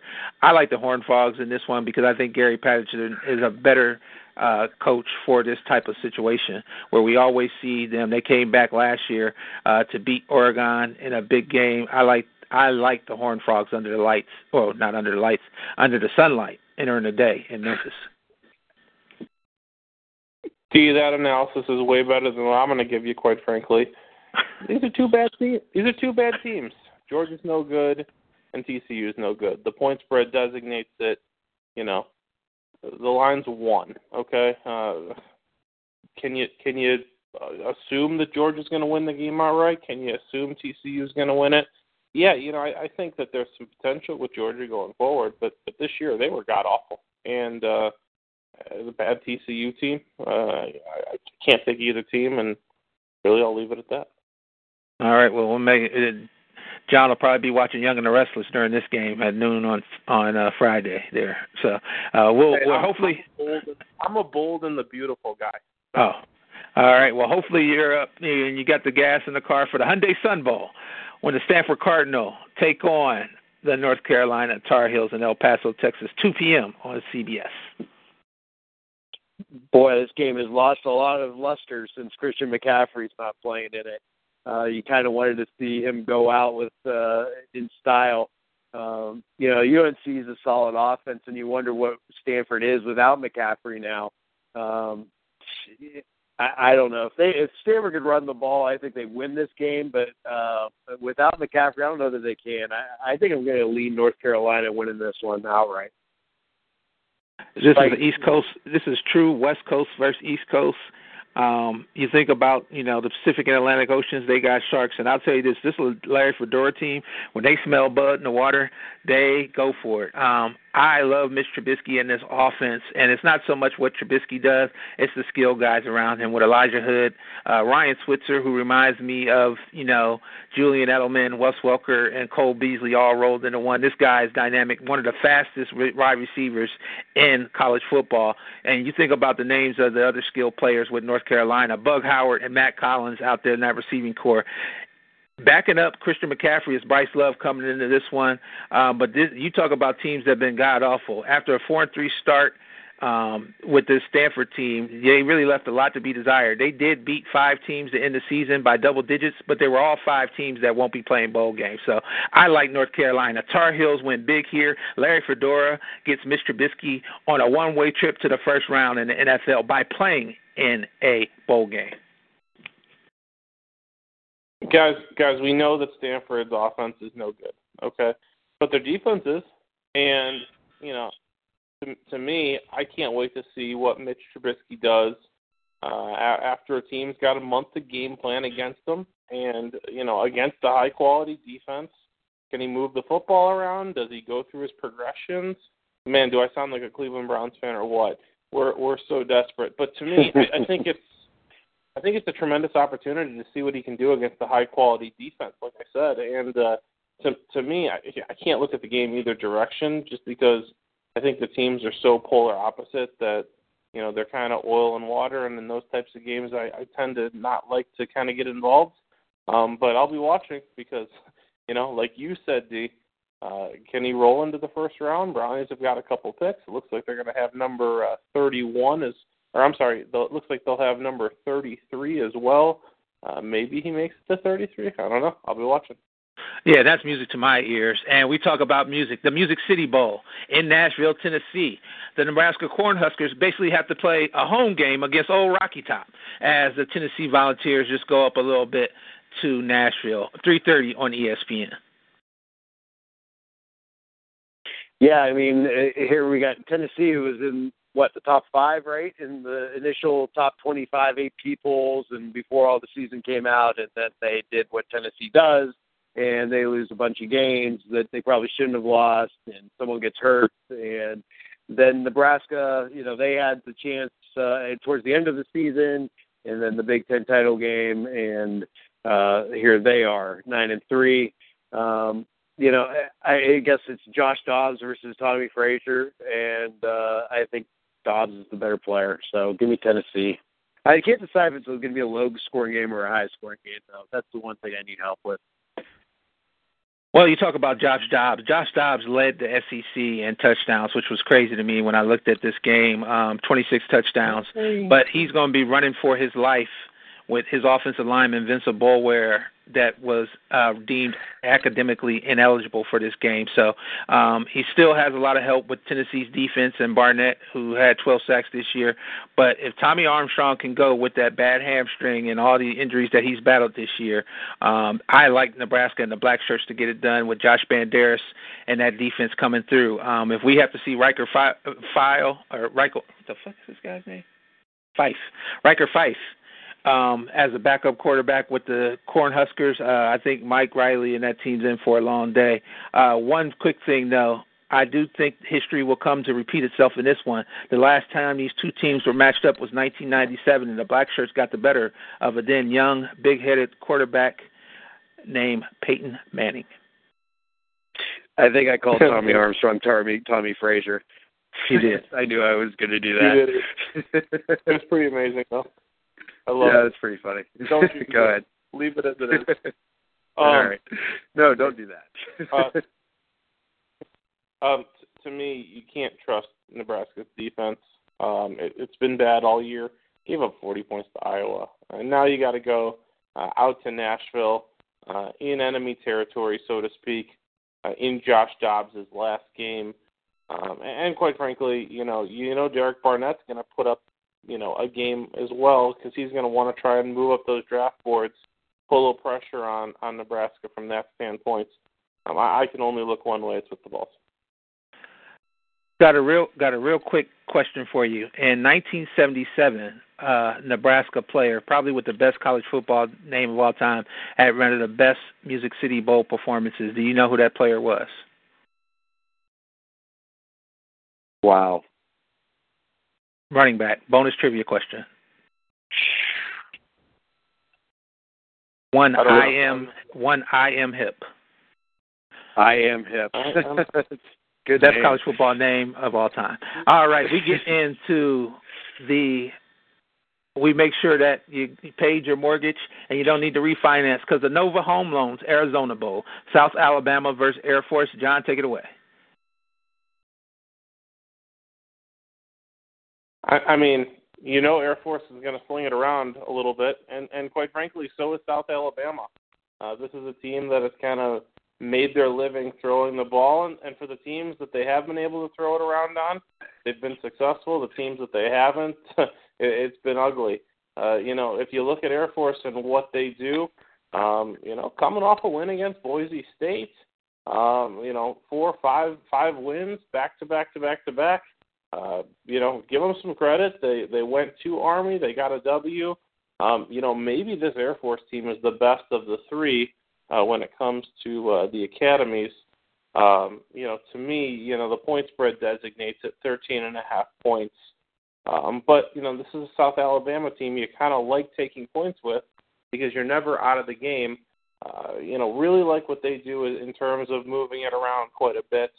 And maybe they hang around here. I can only lean one way. That would be taking the points with the South Alabama Jaguars and their famed quarterback, Davis. Like him a lot. Yeah, I mean, I think you're hit it on the head. This is going to be an up-and-down game. I just don't know about South Alabama. I mean, 2-6 in the Sun Belt Conference. This is a 6-6 team. It's not a very good team at all. I think I think Air Force can go maybe like 40 on these guys anyway. I don't know if South Alabama can hang with that. I think that the Fly Guys cover this one. Well, you talk about covering. I heard Jennifer Garner's dad's buying drinks at the Hard Rock Stadium with his Capital One card. The Orange Bowl in Miami, 8 p.m. on ESPN. The team up north takes on the Florida State Seminoles. Yeah, I mean, this is a big-time matchup, big-time programs. You have Jimbo Fisher, who just signed the contract extension. You got Delvin Cook, but against one of the best defenses in the country, on paper anyway. Was Michigan a playoff team? That's going to be a big debate going into this game, and you wonder again, now you're playing in this game where, it's not a playoff game, and it's against really good competition. Michigan's season, their wins aren't all that impressive to go with it. I think this Florida State team's a better team. I'm going to take FSU in this one. Well, you think about, where their season ended is when they were crying in that pink locker room in Iowa. So I will say this for the team up north, though. I believe that they got the most talent on this football field when it happens, when this game happens. And it really happens on defense with Taco Charlton, 8.5 sacks, Chris Wormley, 6.5 sacks. I think those guys are going to be tearing their hairs off. They got more seniors, so they got that going for them as well. And then, if Wilton Spate is healthy, that Schulter's finally healthy, he's going to be better than Francois because, honestly, I like Hairball putting Spate in a better position to win and manage the game. He will get the ball to Jordan Lewis, to Jake Butt, and they'll run the ball to Devin Smith. They'll really use that fullback in those odd formations to really confuse the Florida State team, which they haven't been able to stop nobody since Lamar Jackson put up his Heisman numbers to win their award. So I really think the team up north is going to show and prove why they should have been in that argument, but that argument ended for them, and any debate ended when they lost that game in Iowa and also got rolled yet again by the Ohio State Buckeyes. Did you say they got rolled by the Ohio State? Oh, they got rolled in the fourth quarter with only having 5 yards and then couldn't do anything in overtime. They got rolled. When it mattered the most. They lost. They lost. They didn't get rolled. But, hey, I don't have a dog in the fight, so I don't really care. That said, I lean to the under in this game. I think Michigan can play defensively. I haven't been super big on Wilton Spate and what they do from an offensive standpoint. I think they wear teams down, and that's how they score late. I don't think they wear Florida State down. To me, I kind of like the under. It opened 52.5. It got to 54. 55 is a key number, guys. If you can get it to 55, that's a great spot to jump on the under. Look for that 55 and jump on the under. One of the other big things to the key to this game that I think gives Hairball and the team up north the edge, they play some of the best special teams in the country. That's one thing that they do hang their hat on, and I think that'll be a huge key in this game as well. We go not far, because on Saturday morning, hopefully the place is open so you can get hopefully Buffalo Wild Wings is open so you can get some wings and watch the Citrus Bowl as the LSU Tigers take on the Louisville Cardinals. Yeah, another marquee matchup. LSU with new head coach now permanently at Orgeron. Bobby Petrino's offense and the Heisman Trophy winner Lamar Jackson. You got everything you want here as far as a good game. What you don't have, though, is Leonard Fournette. LSU, though, they're more than capable of running the ball. I think this is a much more talented team in LSU. I think they want to win it and get the springboard for Coach Orgeron's first season. Give me the Tigers. The Bayou Bengals beat the Cardinals. Yeah, this is a big game where one of these teams is going to be going in the wrong direction after it. You think about if LSU loses and they can't get any good quarterback play during this game, that's a lot to put on the shoulders of guys without Leonard Fournette there, and that'll loom large as a storyline after that game. But you know that defense with Beckwith will be ready to go at linebacker. Also, too, y'all talk about that quarterback play. They got two of the best receivers in Doral with the LSU receiving corps, but it's just getting them the ball. Louisville, on the other hand, Lamar Jackson has to do a lot of heavy lifting. He does have some help with the Cardinal front four, but they're no match for the defense on the other side. I think that Petrino and Louisville find a way to win this game just because they're going to be able to score. It might not be pretty, but they will find ways to score and be able to outscore an LSU team that usually holds teams down under 20 points. Yeah, I don't know. I think the Tigers are going to be pretty motivated. All of those guys love Coach O. They went ahead and they kept him on board. No Leonard Fournette, no problem. I think the Tigers roll. The Tax Slayer Bowl, just in time to make you go to sleep at 11 a.m. on Saturday. No. The Tax Slayer Bowl, Georgia Tech, the Yellow Jackets, Rambling Wreck take on the Kentucky Wildcats in Jacksonville. The Citrus Bowl's on. It's something to watch during commercials in the morning. I think Georgia Tech and that Yellow Jacket team is just a better team than Kentucky. I mean, I think that's an easy thing to agree upon, especially coming off of that win over the Bulldogs.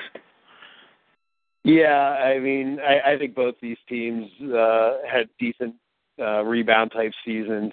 The triple option, though, the thing about it is you have a whole month of practice against it. You only got to play it once, and you don't have the next game to worry about. It becomes a little less ineffective. I think it's a close game, but I don't know who's going to end up winning it. Give me the Wreck, I guess.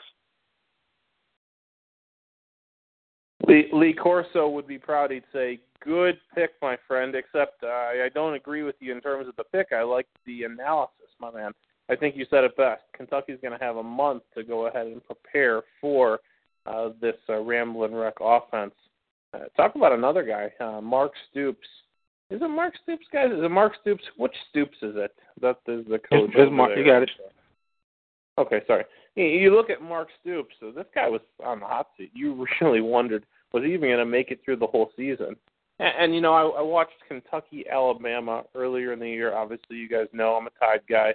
And to me, I didn't think Kentucky had a chance. They hung with the Tide physically, and Mark Stoops came up with a pretty quality game plan.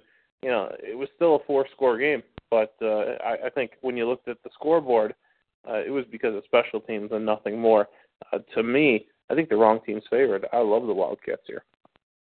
All right, we're going to hold off on the college playoff 4 and take the January 2nd games for you real quick, and we start with the Outback Bowl. If you want to see something that might be ugly in Tampa, Florida, check in for this one. Florida Gators take on the Iowa Hawkeyes at 1 p.m. on APC. I'm just going to give some quick thoughts here. I think this game is like shadow boxing, boxer shadow boxing. Both of these teams are pretty similar. They struggle to score at times. They want to run the ball and play effective defense. I just think C.J. Beathard is a better quarterback, and I like the Iowa Hawkeyes here with being tested and coming off some big wins to finish their season. Yeah, I definitely think, after being so bad early in the season, Iowa did rebound pretty well, especially with the upset win over Michigan. This is going to be a game where whoever has less turnovers is going to win it. That's the bottom line. It's two defensive teams with mediocre offenses. I think the Iowa offense is better than Florida's offense, and I think Florida's defense is better than Iowa's defense. So whoever can make the least amount of mistakes, I think, gets this one ultimately. Jake, you hit my analysis right on the head. That's exactly how I saw it. I think the books see it the exact same way. The point spread is Florida -3, and I think it's because you're getting 3 points of home field advantage with the game being there in Florida. That said, I kind of lean towards the Gators. Haven't been real high on Iowa this year. Know they pulled off the big upset against Michigan, but really outside of that, really didn't do anything to wow me all year. What's the total on that, John? John, what's the total on that? What's the total on that game? 40.5. Yeah, sounds about right. Yep. Well, let's get to touch the feel of the Goodyear Cotton Bowl. Western Michigan Broncos roll the boat in to take on the Wisconsin Badgers in AT&T Stadium, Jerry's World, at 1 p.m. on ESPN. Yeah, I mean, row the boat. Here we go, right? PJ Fleck, the hottest coach in college football that didn't get hired anywhere else. I just think Wisconsin's too big, too physical, too much for this Broncos team ultimately. It'll be a good game. I think the better coached, better motivated team is Western Michigan potentially. But I just think Wisconsin has too much, especially defensively. They'll be able to run the ball on Western Michigan and score enough points to win. Yeah, this will be running attack versus running attack. You got Western Michigan, who will be able to throw it with the dynamic receiver who broke over 5,000 yards, the FBS receiving yard record, Corey Davis, getting that ball from Zach Terrell. Jamari Bogan taking the ball from Zach Terrell, to come out of the backfield. I really like Western Michigan a lot, but this is just a bad matchup. They go against P.J. Fleck is matched up against one of the best strategic coaches with Paul Chryst. We saw what he did against LSU and also against Ohio State. And then they just got they got two of the best players in college football in T.J. Watt and Corey Clement. I like Wisconsin here to be comfortable in big game situations. They've played on the road in these big games to start the year in neutral sites. So I think this will be, some bright lights for the Western Michigan Broncos. Yeah, bright lights for sure, and even more importantly, bright lights for P.J. Fleck. I think he's just waiting for the right opportunity to get out of Kalamazoo, although they treat them pretty good up there. That said, you guys heard my opinion earlier. My theory on the MAC is that this is a down year, and they're stepping into a much tougher a jump in class, so to speak, with this Badger team. I want to save my opinion on Penn State for the Rose Bowl, but I'll say this. That Wisconsin team looked really good in the first half, and to me, I think you'll see two halves of that against the Western Michigan side, and I think Wisconsin rolls. Yeah, somebody said the secondary disappeared and went to St. Elmo's early to get some shrimp cocktail. You talk about the Rose Bowl. We go to Pasadena, the granddaddy of them all, the USC Trojans, playing a home game against the Nittany Lions. Yeah, you just hope that Penn State puts a better showing on for the Big Ten than Iowa did last year, that's for sure. This USC team has been a completely different team since the change. And I don't see any way this is going to stop, really. Penn State is a pretty good team. I think they played better than they actually are. And I think this USC team is a much more talented team. And at this point, it's hard to bang on James Franklin too much, but I still don't think he comes out as prepared as most coaches. And I don't think if you come out unprepared against this USC team, you're going to be too far behind before you figure it out. And that's the big key right there. They cannot play from behind. They would need to get a lead. McSorley would have to get that ball moving around and get up over the top of that USC defense, which will be hard because you let those guys pin their ears back and come after you, and then they would have to, grind them down by being able to run the clock with Saquon Barkley just eating up yards. But that's not the way they play, and that's not the way they start games. So this is just real easy. They're going to end up with a deficit, try to come back, and they're going to come up short and lose this game. And we're going to see, Penn State, we're going to see those guys get back to the way that they played earlier in the season rather than the way they finished 9 straight and all the things they were banging on, saying they deserve to be in the playoffs. Yeah, not sure they'll actually win this game, but I don't know what James Franklin's doing, if it's a cardio issue or whatever it is, but betting Penn State in the second half of these games has been tremendous. Let's do it together, guys. We go back to the Big Ten championship game, second half, final score 24-3 against Michigan State, 35-0. Again, these are second halves. Against Rutgers, 30-0. Let's go back to the Purdue game. Oh my goodness, this is incredible stats. 45-7. And then you go back to the Ohio State game even, 17-9.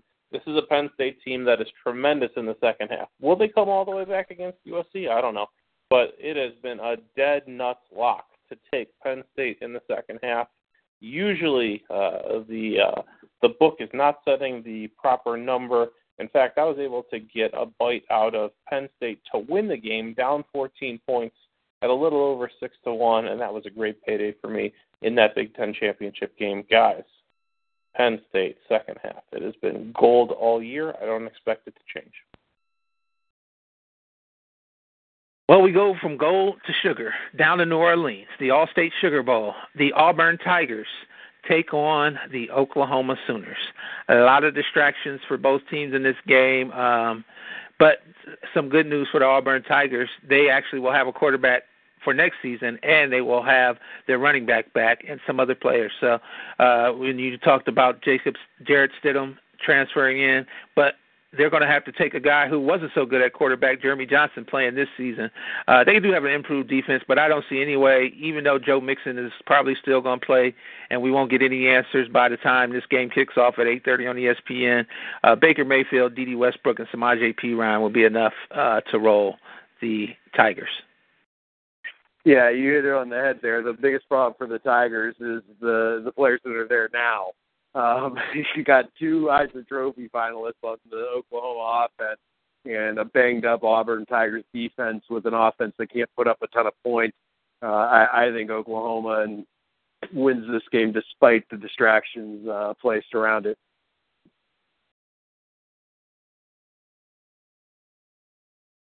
Guys, I got to tell you, I love the over in this game. To me, indoors, Baker Mayfield, Dede Westbrook, Samaje Perine, this team can score points. And, I know that Auburn's got a little bit of defense, but, to me, nobody's really stopped Oklahoma offensively.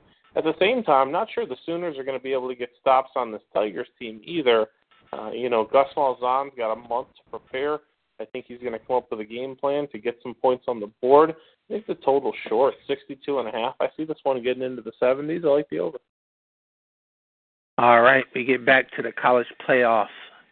New Year's Eve game. First up, 1 versus 4. The Alabama Crimson Tide take on the Washington Huskies in Atlanta, the Peach Bowl.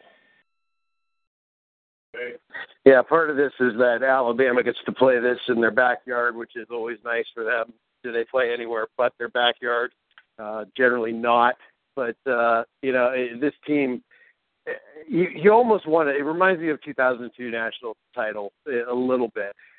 You tell a team that's pretty good enough times how they have no shot to win, how bad they're going to get destroyed, and they end up showing up and surprising everyone and staying in the game for a bit. I don't think Alabama's seen a quarterback as good as Browning this season.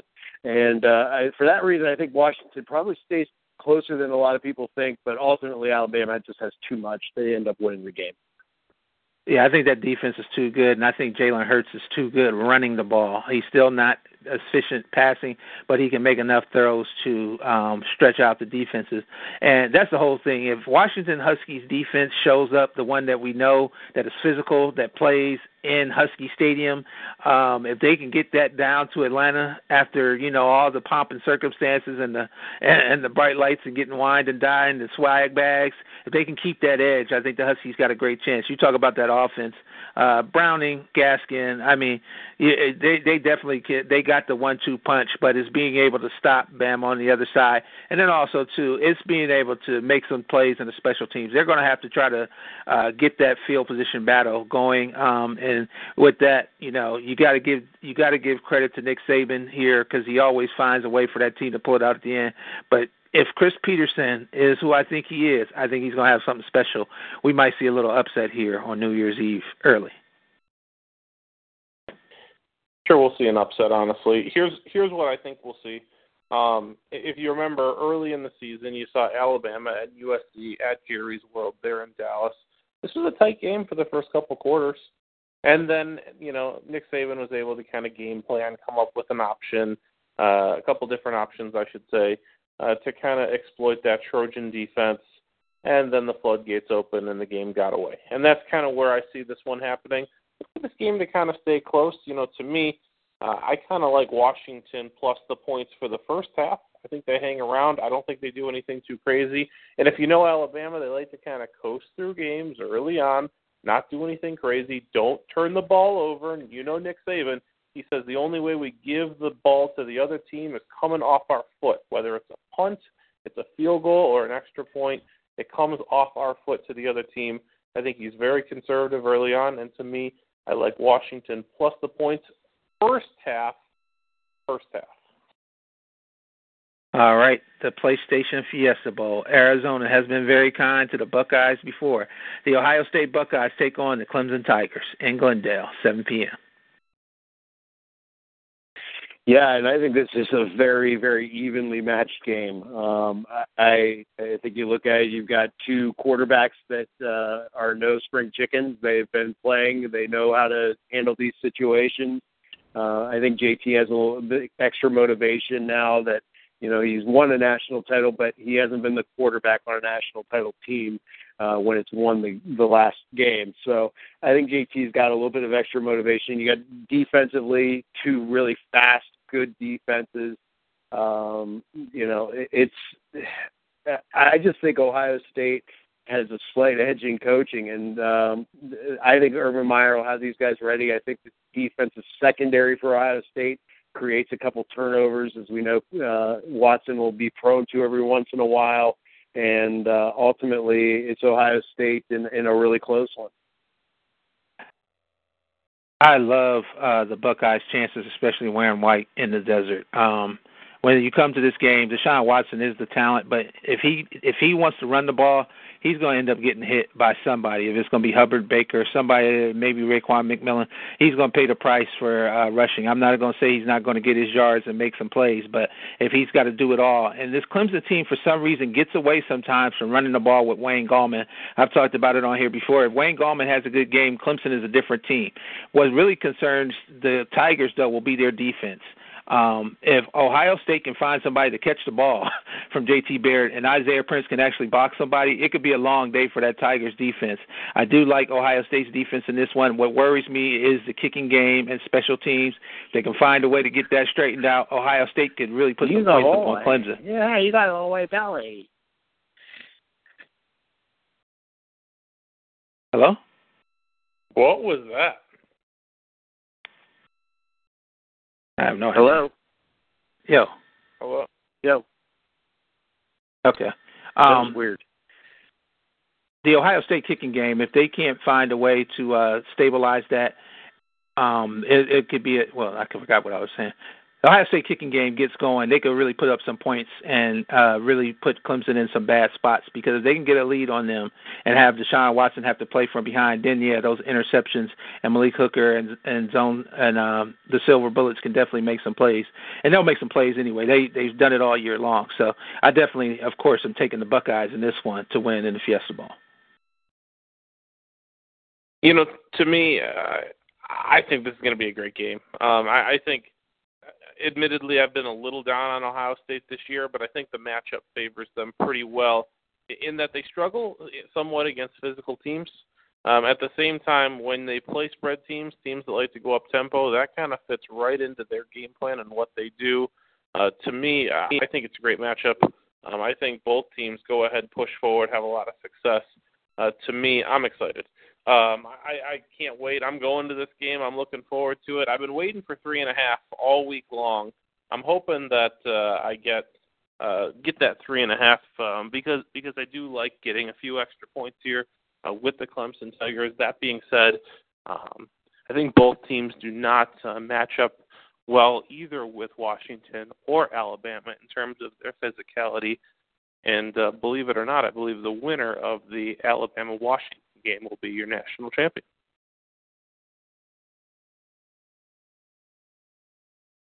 I think there's a lot of momentum coming out of that Fiesta Bowl for either of those two teams to take on probably Alabama. And I think Alabama's overconfidence, plus with those draft grades and hearing about how they're going to be going early, might be just enough distraction as it was back in the first ever college football playoff. And the Buckeyes, once again, will be successful.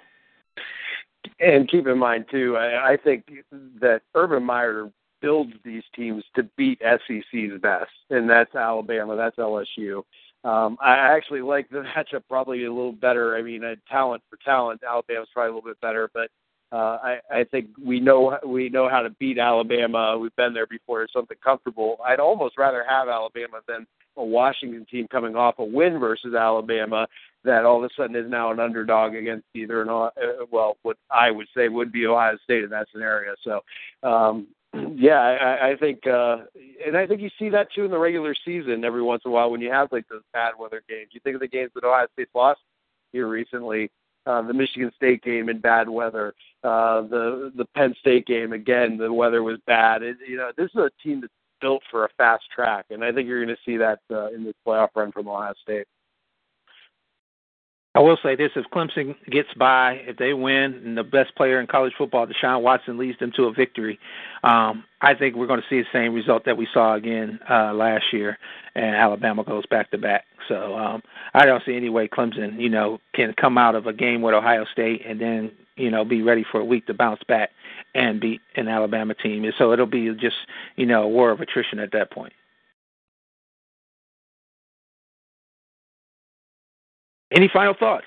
A lot of bowl game talk there. Any else thing you guys want to get in there? Guys, I'll just say it. There's too many bowl games. There's too many bad teams. Yeah. Too many bowl games. And quite frankly, there are some teams that don't deserve to be in bowl games that are playing in some. And, I know they're good for tourism, I guess you could say, for cities. And you got these chamber of commerces across the country telling their cities, we got to get a bowl game. And then, they get 3,000 people at these games, and it's a total nightmare. I don't want to go on and on, but quite frankly, there's a lot of teams that shouldn't be playing in bowls that are, and, I think they need to fix it. Yeah, you remember when bowl games used to be a big deal for these teams, that they would just enjoy the experience. Now it's, because of the college football playoff and just because of the fact of the matter that these teams are, we got players not wanting to play in games that, are not, it's hitting from all different factors. And it's just not the same luster, I guess, when we're really getting old, gentlemen, because it's not the same luster of the bowl game series. No, it's stupid. There's too many of it. John, you said it. I think the Chamber of Commerce end up spending more money than they end up making on tourism anyway. It's time to get rid of a lot of these full games and restore some of the glam to the ones that do matter, that now we have high-profile players skipping out on. And I don't know. You got to do it. It's turned into a glorified extra 3 weeks of practice for these coaches, and that's all they really care about. Nobody gives a shit about the outcome of the game other than us. Well, that being said, Merry Christmas and Happy New Year. We thank West Coast aficionado John Costas. Say hello and goodbye to the good people, John. Guys, thank you again. Merry Christmas, Happy Holidays to everybody. Appreciate coming on board with you guys. Love doing the podcast. You can follow me at Cleveland Cos on Twitter. Jake, get your plugs in. Yeah, check out scoreonair.com with an Ohio Bias live every Tuesday, Thursday. Tuesday show 2 to 4. Thursday show 4 to 6 now. You can check out all different sorts of programming from wrestling to Columbus Blue Jackets Cross-Check, the weekly Blue Jackets show. Columbus Clippers Live coming soon. All sorts of stuff on scoreonair.com. You'll also be able to catch me on the EB Sports Network. Coming here in 2017. A lot of exciting stuff happening there. So make sure you check out the EB Sports Network. And Jake will be doing a 24-hour live broadcast. No, I'm just joking. Jeez, oh man, exactly. Well, enjoy the bowl games that you can. There are some great matchups. We gave you some compelling reasons to watch some of these games and some reasons to get some extra sleep, or maybe not take that day off of work. But until we see some changes, we'll be here talking about it on With an Ohio Bias and covering it for you. Enjoy football and Happy New Year to all. Later, gentlemen. Appreciate it. All right. Thanks a lot, John. All right, talk soon. Merry Christmas, man. Merry Christmas. 7 o'clock tomorrow. I'll send you any details in case it doesn't come through for whatever reason. Yeah, send me a reminder email and some of the questions. I'll shoot you if I got anything I want to add. Okay. All right. Cool. Later. All right, brother. I'll talk to you later. Later.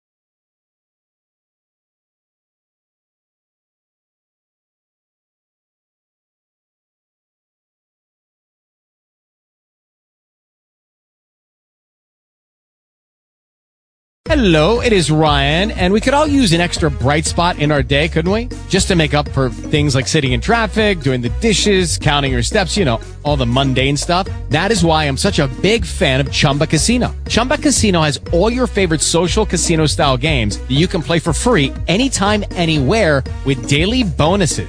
That should brighten your day a little. Actually, a lot. So sign up now at ChumbaCasino.com. That's ChumbaCasino.com. No purchase necessary. VGW Group. Void where prohibited by law. See terms and conditions. 18+.